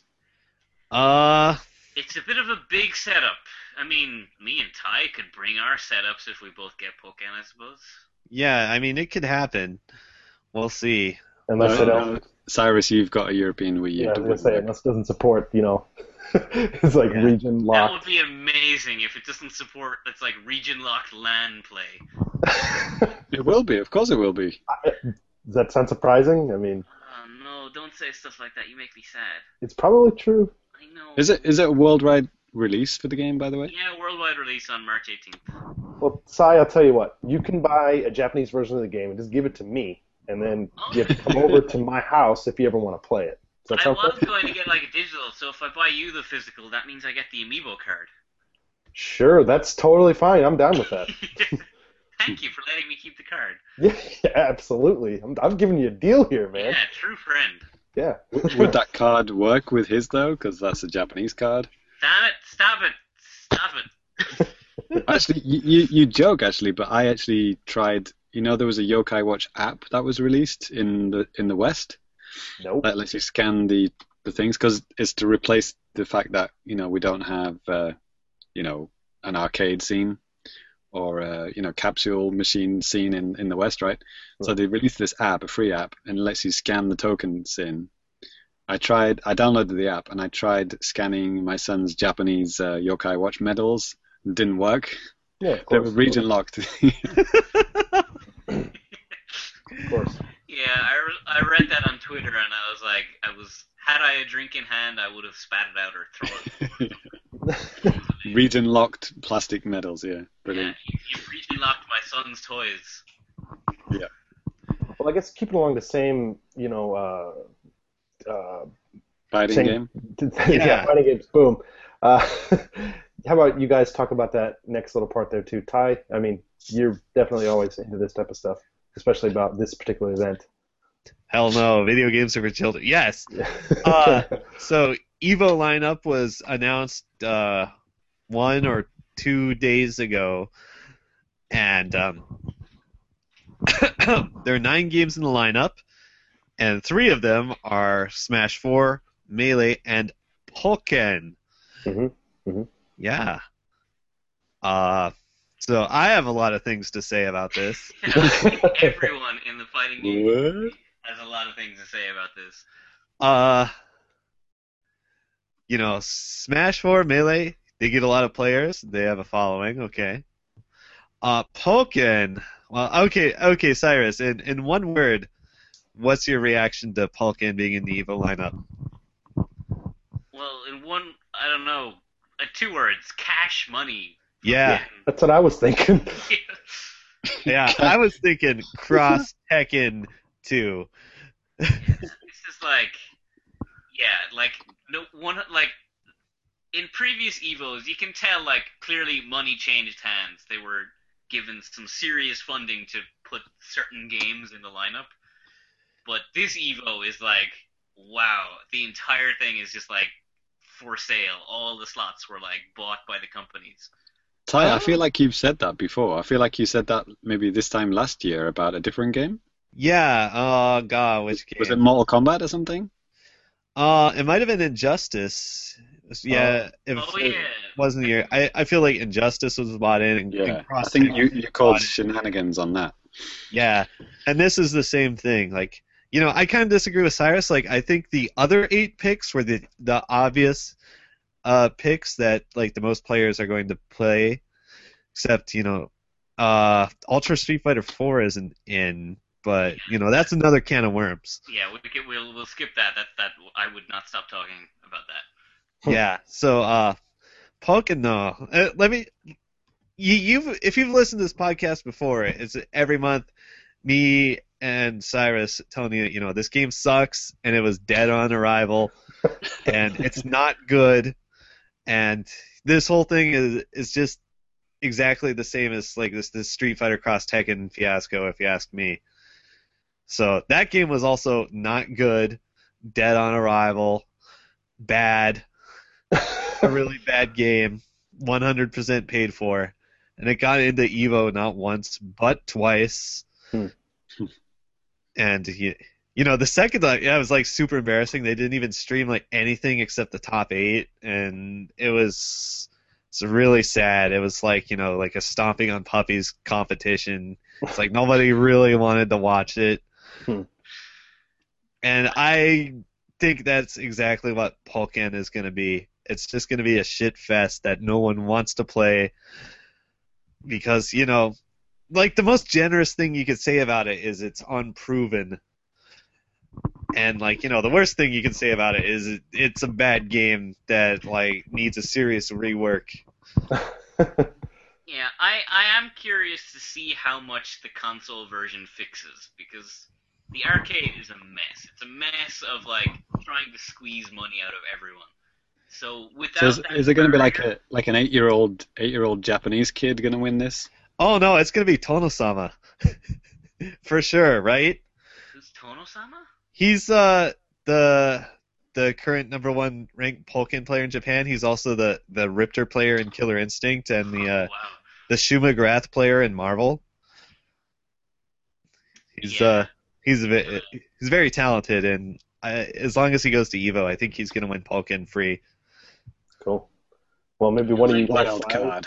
just keep Nintendo practicing. You know it too. pushing Pokken as like a viable tournament game, which is cool. Like I'm totally down with people doing that. It's just weird that Pokken is not out until March, so and Evo is in July, so at maximum they've got like 4 months to play this game before the tournament, which is not. Cyrus, how good are you at the game? I'm fucking shite. Oh my god, I'm bad at the game. Like You every should time enter. I play it like once every 2 to 4 weeks, and I sit down every time like, okay, what do my buttons do? Every time I sit down, and It's a good sign. Yeah, there's a game there. There is one. There's one buried under all the bullshit. So I will 100% buy it on my Wii U when it comes out, and then I will judge it properly because I can't play the arcade game. It makes me too mad. But yeah, seeing how Nintendo have pushed this, like they've got a world tour of the game. They're putting in Evo. They've got all this other, they're trying to make it a big deal, which is cool. Good luck. Ugh, good luck. Good luck to him. Rip in peace. Like I just hope the console version just gets a good reworking. Maybe it'll be good, but this is history repeating itself. Yeah. Right. But they did announce my favorite Pokemon, Chandelure, is a playable Pokemon, so I am super stoked. I don't even know what that is. Is that bad? It's a chandelier-shaped Pokemon. It's like my waifu if my waifu was a chandelier. Wow. Wow. Okay. Danny, next section. Yeah. So. Actually, on the topic of like tournaments or whatever, isn't there like a Splatoon tournament happening this weekend in Japan? Yeah, I think we talked about this back when they first announced it. But yeah, there was a Splatoon tournament going on all throughout Japan, and but now it's happening. So, well, yeah, now it's happening, and the championships are coming up, or maybe they're happening. I don't really remember. We were it's talking, a tournament and it's a concert. Right. Yeah, so at like the games, the like Tokyo Games event or something. I don't know. It's not quite Tokyo Game Show. They've got like the All Kanto regional finals and the Splatoon concert where they play all the game music. Right. Yeah. The official Splatoon Japan Twitter account has been tweeting pictures and like T-shirts and stuff that are going to be at the event. If you follow at Splatoon JP for that. Or NA. If you follow Splatoon EU, that's the official European Splatoon Twitter account. If you follow Splatoon NA, that's an unofficial, done by fans. And I'm not even kidding. I'm not trolling. There is no American Splatoon account. It's done by fans. But Europe and Japan have their own official ones. Good job. Good job, Reggie. Yeah. Good job, Reggie. Huh. I guess moving on with the news. Oh yeah, that's a brief topic, Danny. Yeah, I know that's not a big topic. Next rumors, yeah. Well, there's we're building up, aren't we? This is like we're in January. We're still in the time when we literally nothing official about the NX because Nintendo haven't said anything. And every single podcast you listen to will be talking about these rumors. Right. Basically, it's the fact that there's rumors coming out that NX will be released in a handheld form first. Right. And then a console to be released later, later next year or whatever. And I don't know. I can actually kind of get behind that. Yeah, it kind of makes sense because I kind of like it.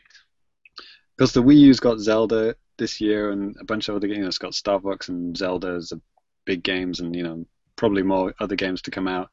And I don't know about you, but I'm not ready to throw my Wii U in a dustbin. And well, I know Ty is probably nodding his head right now, but I've got a lot of hours left to play in my Wii U, and I don't even want to think about having another home console just yet. I mean, I don't know anybody who's thinking I really want a new home console right now, whatever system it is, right? Right. Well, I mean, I think if, like I said, I don't want to go real long on this particular thing, because I think we can talk about this for probably a very, very long time. But, I mean, if they are indeed trying to make some kind of a device where all this stuff works together, the handheld thing works together with the TV thing somehow. I don't know, it just seems kind of weird to be releasing them at different times and just kind of making this divide in the market with what they're trying to do. Good.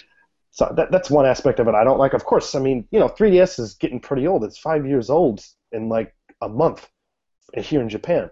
So, I mean, yeah, it's almost time. I mean, they're still selling okay, and there's still like some decent software on here. I mean, Detective Pikachu, maybe. So I don't know. It is also weird because like the 3DS is going to get a lot of games in the West this year. Like, all those RPGs that are coming out and everything, right? And maybe less so in Japan. Right. Most of that stuff came out last year here. So I mean, not trying to be a braggy asshole, but it's just the way of things. Well, yeah, I think somebody tweeted out a picture of Final Fantasy Explorers in a bargain bin in Japan. Oh yeah, man! Yeah, I think it was 900 yen. Yeah. Yeah, which is about like $8 to $9 equivalent. Yep. At the same time, and that you can superimpose like picture of it on a Best Buy shelf, for whatever $40, $50. I mean, Bravely Second's already down really cheap too. I got it for Christmas actually. Because I put a bunch of games on my Christmas list that are really cheap. Like it was like 1,100 to 1,200 yen, and I got it. So I mean, that was cool. But thanks, Santa. Yeah, thanks, Santa. A lot of this stuff, I don't know, for whatever reason, just didn't do that great here, or it's just going to the freaking bargain So bins really quick.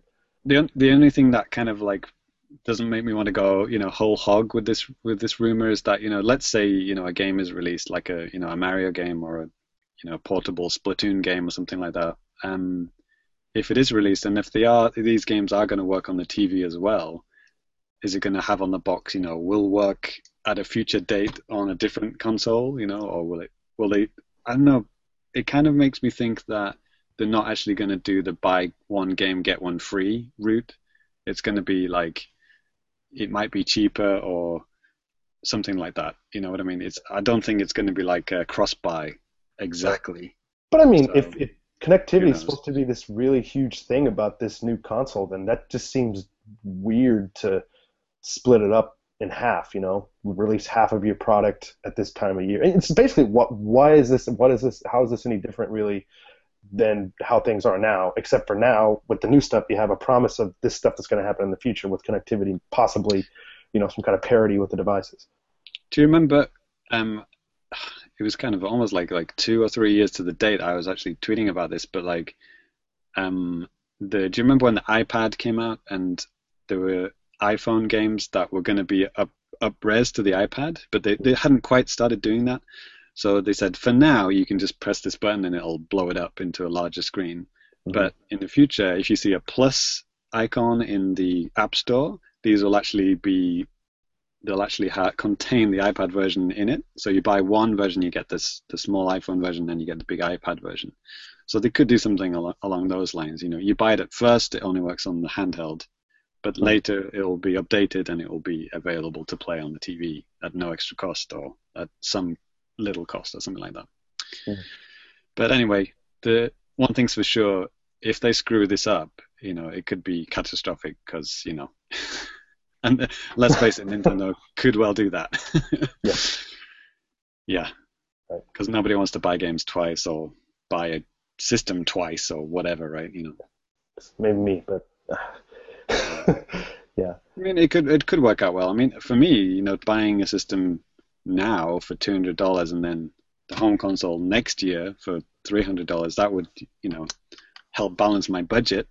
That would be quite cool, but, I don't know how many people would want to do that. I think it's also it might be clever as well to get, because, the Wii U is poison, it's toxic. No one wants to talk about Nintendo home consoles at the moment. They're kidsy, they're like, whatever. But everyone and their mother loves 3DSs. Everyone has a DS, everyone has a 3DS. So if you can get the NX into people's hand as a handheld first, where it's like, oh yeah, cool, this is the new console.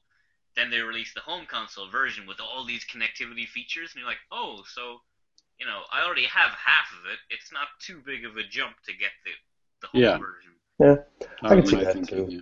So it's kind of like tricking you into getting a home console again. If people buy it at a later date, then it's a $500 purchase, isn't it? Because if you're not like an early adopter who buys the handheld first, 2 or 3 years down the line, you're gonna see the console and the handheld next door to each other, and you're like, so I need to buy both? Like, that's expensive. I don't want to buy both. They'll make a nice cheap bundle. Nintendo love cheap bundled prices for stuff, don't they? Cheap $500 bundle. Yeah. Look, see any of those Wii U bundles, man? I mean, especially here in Japan, it ain't cheap, man. I tell you. Some of them are almost $2 less than they were 5 years ago. It didn't even come out 5 years ago, but did now. Yeah. Well, I'll tell you what. We had a couple other little different things with just talking about notable releases and charts and all that stuff. I guess I can burn through the charts. We talked about some of these already, right? Yeah. For the releases, that's fine. I mean, I guess some of the cool virtual console stuff. Konami Crazy Racers. Oh. In Japanese. Go ahead, Ty. Oh, that's a fun game. I played it. Yeah, it's got pretty decent reviews and whatnot. I think on Nintendo World Report got a pretty decent one, if I'm remembering correctly. Maybe Johnny even played that, Johnny Metz. I don't remember for the review. But that's something. You never remember the song on the Japanese TV advert? No. It's great. Oh, you'll have to put it in. Okay. Okay. You'll have to put it in. Yeah, Danny will have put that music in, so I hope you enjoyed that, or will about to enjoy that. You will enjoy this. And then, That's great. yeah, actually, Kirby's Canvas Curse is coming out as well. So, man, I might have two new games that I don't need, but I'll maybe just buy anyway. How do DS games work with this? Will it like one screen be the TV, and the other the touch screen be the gamepad? James, take it away. Cyrus, such innocence, such Man, innocence. you must just like close Yeah, your ears every time James is talking about DS games, man, on Wii U. yeah. General, I I've actually reviewed two DS games on Wii U, Mario Kart DS and WarioWare Touched. Then not Metroid Prime Hunters. No, I I know. didn't do that one. I know. Is that out? It's out in Japan. Oh, okay. You should get on that. I'm thinking about it. But basically, Cyrus, they give you every option under the sun. Every option that you can imagine, they have let you do that. But unfortunately, none of them work very well. So you can split it across TV and gamepad. You can have them both on the gamepad, both on the TV. You can have the touchscreen on the TV, and you can do anything, any combination. But none of them feel right because it's a TV and it's a handheld, it's a tablet, right? So the gap just doesn't make sense. The only game that it was okay with was Mario Kart, because it's a racing game on the TV and it's a map in your hands, and that's fine. But something like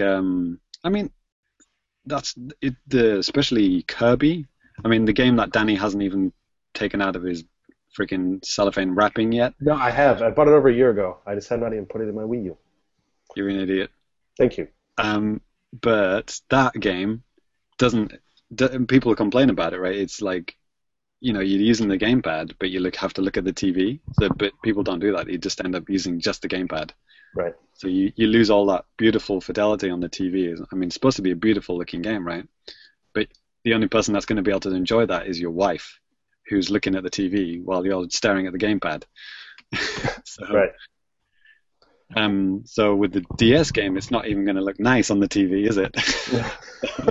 Yeah. It's going to look friggin' terrible. Yeah, you're not looking at a visual powerhouse here. I mean, this is a 10-year-old DS game, so.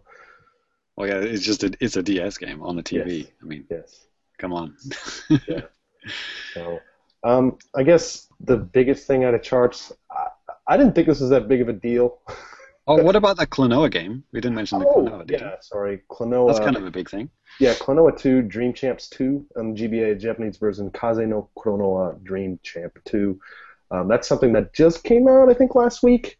I don't know, I've never played any Klonoa games, but I was always kind of been interested. Have you guys played any of these games in the series?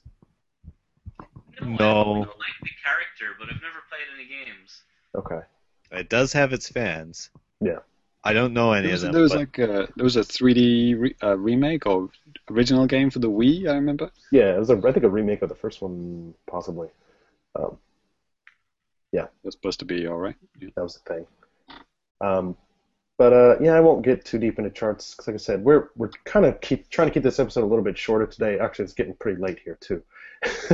And but yeah, apparently, Wii U yes. outsold PS4 and Xbox One combined, probably. Yeah, I of don't know if course. it's combined. That doesn't matter. And obviously, the Wii U had a year head start on the PlayStation 4 and more than that on Xbox One. Not that it matters for Xbox One here in Japan.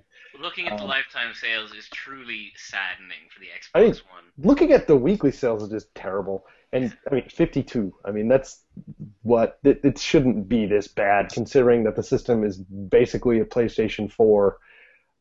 I'm saying if you're really looking at just, like, really simply, but it's just because it's not Japanese, it's not going to sell very well here. And that's a thing. Danny, the hardware numbers you've gotten here are different because the PS4 outsold the Wii U in the hardware that you've got at the bottom.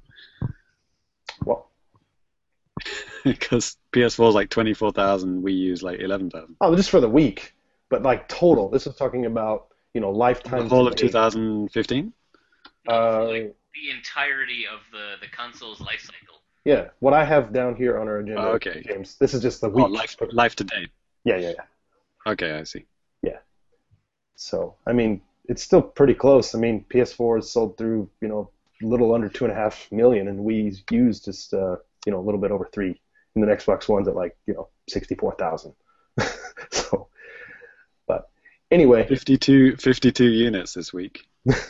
yes, Not even triple digits. no. Yeah, it's so sad. It's so sad. Like, it really does disappoint me that Japan is like this. Like, I'm just waiting. I'm just gonna see how low they actually track this stuff. If it 1 week it's just like 2, that's just gonna be like, why is this even being tracked? But it would be cool if it gets to There's 1 and you could be the one guy who bought an Xbox One that week. And, like, achievement unlocked pops up in the store. yeah, pretty much. So It's all right. amazing that there's two GameCube Resident Evil games in the top 10, but neither of them are on any Nintendo systems. Oh yeah, that's right. Wow, bitter. Yeah, actually, yeah, a lot of new releases that have cracked the top 10 this week. Yeah, Biohazard Zero or Resident Evil Zero remake, and then a special collection of the remake of the original, and then a remade, Zero. It's a remake. Yes, those are all up there, and Hyrule Warriors on the 3DS is up there, number 3 this week, and the new Yakuza game, both the PS4 and PS3 versions are up in the very top. PS3 killing it in Japan. Yeah, hey, it's still a thing. I mean, you still got games like these Yakuza games, and Winning 11 coming out, and and people buy this stuff, So That's something that I wish Nintendo would get better at. I mean, Sony are brilliant at that, like supporting their consoles, like after the next generations come around. Because for example, like Wii U was just like dominating for so many years, just like it was I just think you mean the Wii. skyrocketing. The original Wii, yeah, like just skyrocketing towards like the most sold console ever, and then it just stopped, and so it just didn't reach what the PS2 did. I mean, the PS2 sold so many after the PS3 was out, way after it was out, because they released that $100 version, and they were still releasing games for it, and they did all those like cheap bundles and stuff, with games that. Particularly strange because like the Wii U is like Nintendo are always backwards compatible to one generation. Yeah. So like, why don't they support it if it's still literally supported by the console? Yeah. And then they tried that Wii Mini. It's like, what was that about? And what a load of shit. I mean, there's so many things they could have done to support the Wii U better after it, it died. Right. Died in the eyes of the hardcore, They could have done so much, but they didn't, and that's annoying. And the Wii U is going to be even worse than that because it wasn't even popular to begin with. So, like this time next year, I mean, Reggie, if we said to Reggie, like, so what Wii U games are coming out in 2017, he'll just go like, sorry, what now? He'll say like, are we what now? He won't even remember how to pronounce Wii U in 2017. So look forward to that. Well, on that note, let's go ahead and sorry. That's okay. Let's go ahead and move on to some feedback.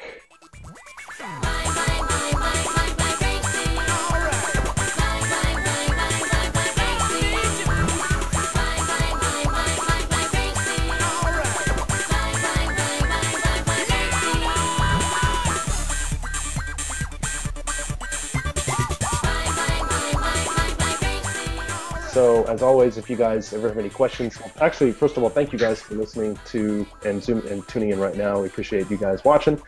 We got a lot of comments already on Twitter and stuff. We're going to try to get to as much as we can. But yeah, if you want to follow us on Twitter, you can do that at the Famicast. If you want to send us an email, you can do that as well. We're famicast@nintendoworldreport.com. Leave comments on the YouTube thing right below here, whatever, all that type of stuff. This first question, Ty kind of touched on this. Actually, I think it was on the last podcast article at the bottom of that. But this one actually comes from Azik in the forums, and he says, "Hey, question for the next Famicast. Can you elaborate on how is PC gaming in Japan? Availability of games and prices on Steam. One problem with Steam in some countries is that people don't use credit and returns much there." And Steam started to sell. I think. Wait, what the heck? Okay, basically, Lost it. Yeah, how does this stuff work in Japan? And Ty kind of had a good idea about this because he's a connoisseur of the Steams, as it is. So, Ty, do you want to maybe touch on this a bit? Yeah, I think what I posted in reply was you can go onto Steam and you can just buy a game, and then you select your payment option at a convenience store. Then you head on over to the convenience store and you pay there through the kiosk, or you could just give like the number for an internet purchase to the cashier, or either or, depending on the convenience store. I said I was gonna go test it out, but I didn't. But Fails. some of my, but yeah, I have some friends around here that have totally done that. And as for like the more general question of PC gaming in Japan, it was never huge, but over the last few years, it's definitely been getting like a lot more traction, I think. Cool. I don't have any numbers to support that, but that's the vibe I get. Yeah, Okay. even from like PC fighters, I've been seeing a lot of Japanese names popping up in lobbies where 2 or 3 years ago you wouldn't find any real Japanese players playing. Right. You guys know anything about playing computer games? Man, I got a Mac. Come on. Yeah, I got nothing. Sorry. All right. So I'll leave it at that, and I'll, if I do buy some games on Steam through the convenience store, I'll definitely talk about it. But yeah, mostly I've just been using my debit cards, which seem to work fine. Like when I go to buy a game, like sometimes they'll tell me, "Oh, you're on the wrong marketplace. Let's put you on the correct one," and it's like it just gives me the same game, puts it in the same thing because there are no regional differences ever. Maybe the story would be different if you're in Australia. Yeah, no, the prices haven't been weird either. They've been, about the same, like with the current-ish exchange rate. Like, I haven't been screwed on any prices or anything that I've noticed. Okay.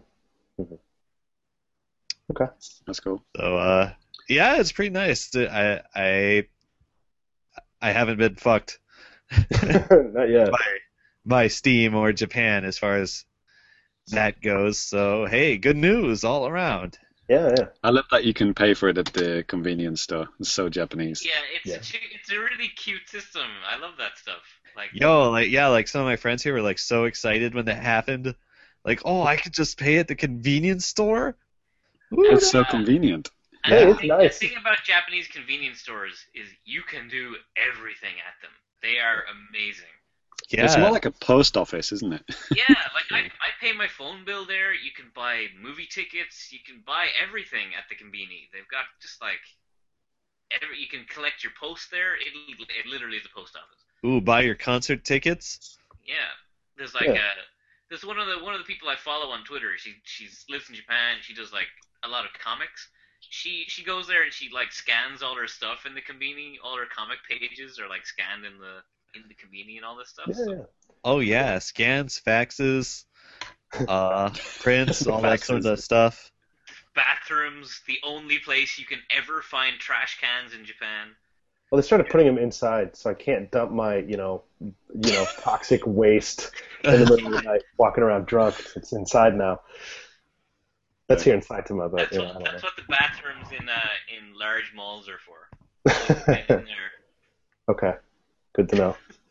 So, Cyrus here for all your trash can needs. Yeah, I think I got my Mario concert tickets in the convenience store. Yeah, I get everything there. Convenience stores in Japan are great. They literally one of the are best, very convenient. In gaming for gamers though, like getting stuff delivered, when you're not at home, it's really annoying when you miss stuff. So you can actually have it arranged to be dropped off at the convenience store, and then you can just drop by there on the way home. That's a pretty cool thing to do. Right. So they can just take care of your post for you, basically. Right. So let's go on to the next little piece of mail here. I'm not actually I don't know who put this in here, but Oh, it was me. okay, I thought maybe. So, and this is just a thing from IRC, and it seems weird that in Mario Kart 64, etc., they had the same voices in all regions except for Toad/Kinopio, the name for Toad in Japan. Did Inoue decide to change his Japanese voice because it was just too awful? I didn't really know the differences between these voices until I started checking this stuff last night, and I was going through like every character. Well, I think most of the characters, like Wario in Japanese, just sounds like a freaking maniac. Does he? Yeah, I mean, even more so. His voice is deeper, and he just seems like more of a crazy person. Cool. I know they had to change a bunch of Wario and Luigi's voice samples. I think mainly in the Mario parties because they mentioned like, "Oh my God," but I didn't know it was full voice swaps. But that's cool. Yeah, for some things, yeah. And I mean, yeah, Luigi's voice is just really high pitched in the Japanese version. Peach, you could just hear the Japanese girl behind the voice, like okay, and it's instead of something like okay, it's like okay. It's just like so. Actually, in Mario Kart 8, I actually do hear a tinge of Japanese in Mario Kart 8. Okay. Do you hear that? Yeah. What- I think some of them, they haven't changed. When are they gonna add in like voice pack DLC using the Cat Mario voices, the UK Cat Mario? I'd play Oh my Mario God. Kart with those voices. I would pay money to not have that in my game, please. Yeah, but as for the reason why these were changed, maybe it really was because they were just too awful. I really don't know. I couldn't. Yeah, find it seems kind of rhetorical, I think. Yeah. Okay. Okay. Maybe I shouldn't take the steps so literally here, but I'm just surprised that we got a question from IRC. It's like, is this like It wasn't asked at us. I just saw it and I thought it was interesting, so I put it in. Oh, okay. I was just like, how? Like, what? Okay, never mind. Do you not know about the big IRC following the Famicast has? Maybe. Oh, That would be great. so Yeah, it doesn't surprise me at all. I mean, you probably have to take it at like 20 decibels down from the Japanese version for Western people to stomach it. Right. So That's actually, why I can't listen to J-pop without coming out in hives. he loves it. Don't let him think. Don't think otherwise about that. We have another really good question from Tony Lasoya. Oh man, this. Oh yeah. Oh boy, can of worms. Let's Yeah. do it. We got some. I would say if we do this, because we got some other stuff from Twitter, like during the show. People need to know about this. It's Okay. important. I think this is quite topical at the moment. Okay. It won't be so relevant next week. So Okay. next time. So again, this comes from Tony Lasoya, actually the Famicast artist, and came from Twitter. He said, "Hey, are you guys surprised about the things that Nintendo removed from the U.S. version of Fire Emblem Fates?" And for those of you guys that don't know, we have a story up on NWR. I think Curtis Bonds, he wrote it up and he put it up there and stuff. But basically, there's like a support conversation in the game, and in the Japanese version, it's basically Conversation, that's a way to put it. yeah. We briefly touched on this many episodes ago when the game first launched in Japan. Right. Well, there's a female character who's gay, likes women, and I don't exactly know how this all plays out because I haven't played the game, but essentially she gets drugged, and then she sees males as females and females as males, and then she ends up falling in love with what she thinks is a female, but is actually a male. And then whenever the drugs or whatever wears off, she says like, "Oh, I'm basically cured. I like I mean, it's just It's way more convoluted than that. Yeah. For basic bones, yeah, that's the general gist. She basically gets tricked into seeing a man as a woman, falls in love with him, and then it's like, "Oh well, I love you even though you're a man." maybe, but It's one of those hashtag Oh Japan moments, isn't it? Yeah. So in Japan's defense, they probably meant it completely innocent. It's not supposed to be read the way it's being read. Right. But Even if you read it as being completely non-offensive, it's still like really terribly written and awful and should be removed from reality. It's very reminiscent. It's very reminiscent of when they said about Animal Crossing, and they were going to remove strange relationships because was it? Oh no, sorry, was it Tomodachi? And they said, two men shouldn't be able to get married, so will we remove those strange relationships? The bug, and after all the shit they got out of that, I thought that they wouldn't ever do that again, and they sounded like they were kind of remorseful, and These two at things least happen very similar like time is the problem. they, and of course, NCL, Japanese side of Nintendo were probably, completely ignorant. They're like, "Ooh, what was wrong with saying that?" They were probably playing the innocence card. Well, Right. another way of saying innocence is, stupidity card. But then this is exactly the same, and actually it's part of the game. It's not even a, quote unquote bug. It's like, it's literally put in there as part of the story. It's like people are, like, there's this woman who needs to be cured so she can fall in love with a man. It's it's very, very strange, and it's very reminiscent of those kind of gay conversion clinics that they have in America. Oh boy. They might have them in other countries, but the most prevalent or known about the ones in America, and it's kind of a bit very dodgy. Can of worms. The game itself, like Fire Emblem, it's got the two versions, and if you pick one version, you can have a gay relationship, male-on-male relationship in one version, and you can have a female-on-female relationship in the other version. So it's not like there's no gay relationships. It's a thing in That's the game. right. So it makes it even stranger, right? Like, why would they even do this? It's like, it's kind of undoing the goodwill that they were doing. It's kind of. I don't think so. I think they're strange. trying to avoid controversy here by fixing this thing that was such a terrible idea to start with. And like those goddamn whiteys made us do this. We didn't really want to do it. Well, as I understand it, like a lot of Japanese players reacted badly to this just because it was so fucking terrible and awkward. Okay. I'll say maybe they're just trying to be like, well, it doesn't matter about what this person looks like or even what sex they are. If you love them, even though that you supposedly lean one way or the other, then that's perfect or whatever. That's 100% what they were aiming for with this. It's fucking stupid. Come on. It's so tactless and just so idiotic that they would think this is a good writing. And, so yeah, I'm like, I don't like censorship. Obviously, no one really likes censorship, but this 100% should be removed the fuck from the game. It's the Japanese version should be censored. They should go back and remove this bit from the Japanese original. They should patch the dialogue to make it good. I am really curious to see what they do, but they absolutely need to fix it, to clarify what the fuck was going on here. But I don't think they'll clarify anything. Yeah, I know that, but that's at bare minimum. But I can see the entire thing being axed. I think the maybe NOA or NOE have actually come out and made a statement about this, and they did say, they did confirm, like Cyrus said, they've confirmed that, there is a gay relationship you can have, and, in the bonus content, there's another gay relationship that can be, and played out in that as well. So it's like they're just kind of trying to focus on what there is in the game,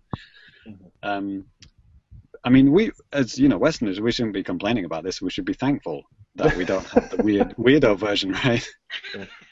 But doesn't this I don't know how you guys feel, but like when these things kind of happen, same with the Xenoblade, half-naked 13-year-old, it's like, how dare they? It's like, was this ever okay? It's like, it makes you kind of feel a bit weird about living in Japan. It's like, okay, we're living in a country where people don't bat an eyelid at a half-naked 13-year-old. It's completely normal.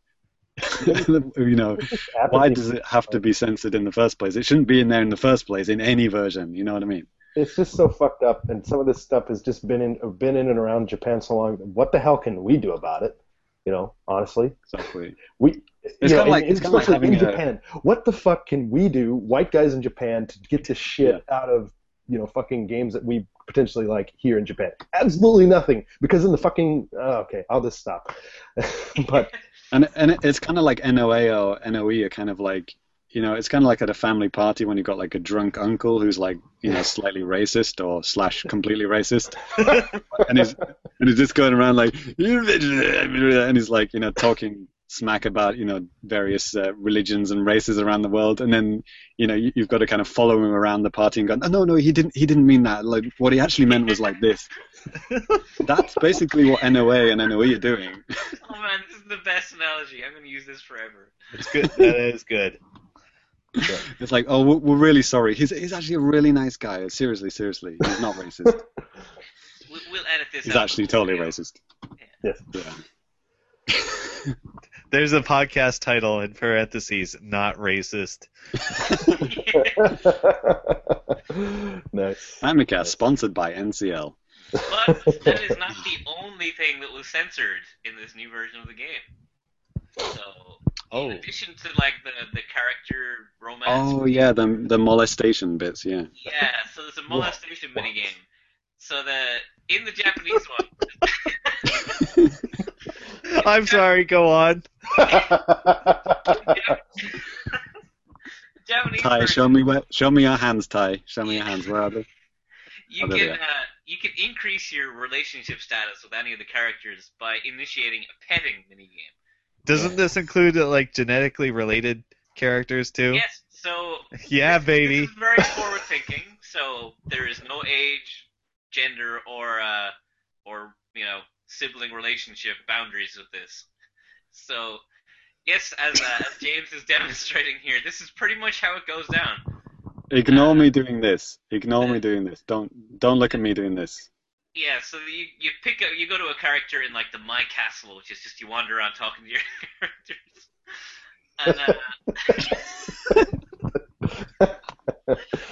and you can stroke the character. You just like stroke them in the head, stroke them wherever, and it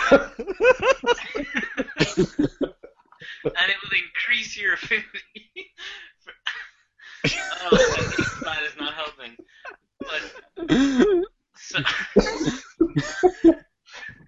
so yes, this game was, for reasons beyond my comprehension, removed from the European version. You can no longer stroke your sister until she loves you more. What I have heard as a valid complaint against this getting removed is that affinity for your characters is actually important to the game. Where like it levels up the characters if they have affinity for each other. So by removing this entirely, you are making the game harder to play for the Western version. So I can see that that's a complaint. But still, Jesus Christ. Why don't you just like is it talk to your sister? Is it definitely going to be harder, or are they going to tweak other things? So if they tweak other things to replace it, that's fine. Whatever. Problem solved. But, I would rather have other things altered so that I don't have to stroke my sister to finish the game. So that's still up in the air then? Yes. Okay. Wow. Again, does anyone else feel awkward about living in Japan? Perfectly fine. Every day. Yeah. Perfectly fine with my life choices. Yeah. Anyway, yeah. Now I feel dirty. We should keep going. Yeah. Yeah. I hope I haven't just undone all the good we've talked about by just laughing through all this. Yeah.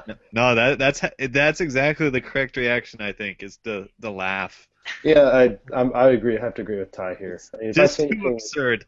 Yeah, it just to see stuff like it's ridiculous. What else can you do, man? It's the kind of thing you expect to see in like some of those super dodgy PSP games. Or Prison Girls, Prison banned Girls. from Twitch. So that's the kind of thing you expect to see in those games, not in like Fire Emblem, where it's like, come on, dudes, tuck it back in. That's a pretty big piece of the Japanese market, though. You got to crack that top 10 list. Yeah, yeah. And again, it's fine. Like I'm okay. Like Mirth is a pretty cute guy. I wouldn't mind petting Mirth. That's fine. But level up if I could pet Mirth and it levels up my Smash amiibo, that's cool. But I'm just glad that these Smash Brothers fighters have finally got their own game. Yeah. Yes. Yeah. Yeah, it's been a while in the making, but Along with that robot guy, Metroid. Yeah. Yeah. He should get his own game one day. maybe he'll have a cameo in that new Galactic Federations game. Federation Forces, me. That too. Or whatever. Don't correct him, Danny. Do not correct him. Maybe he signs on to some like underground knowledge that none of us know about. Or not. Not worth So- getting upset about. Yes. So yeah, thank you for everybody that wrote in. It's been a lot of fun, a lot of laughs. A little too much fun. Yeah, I think so too. So please keep sending in stuff. We like to hear from you guys. And yeah, so that's going to go ahead and do it for the feedback.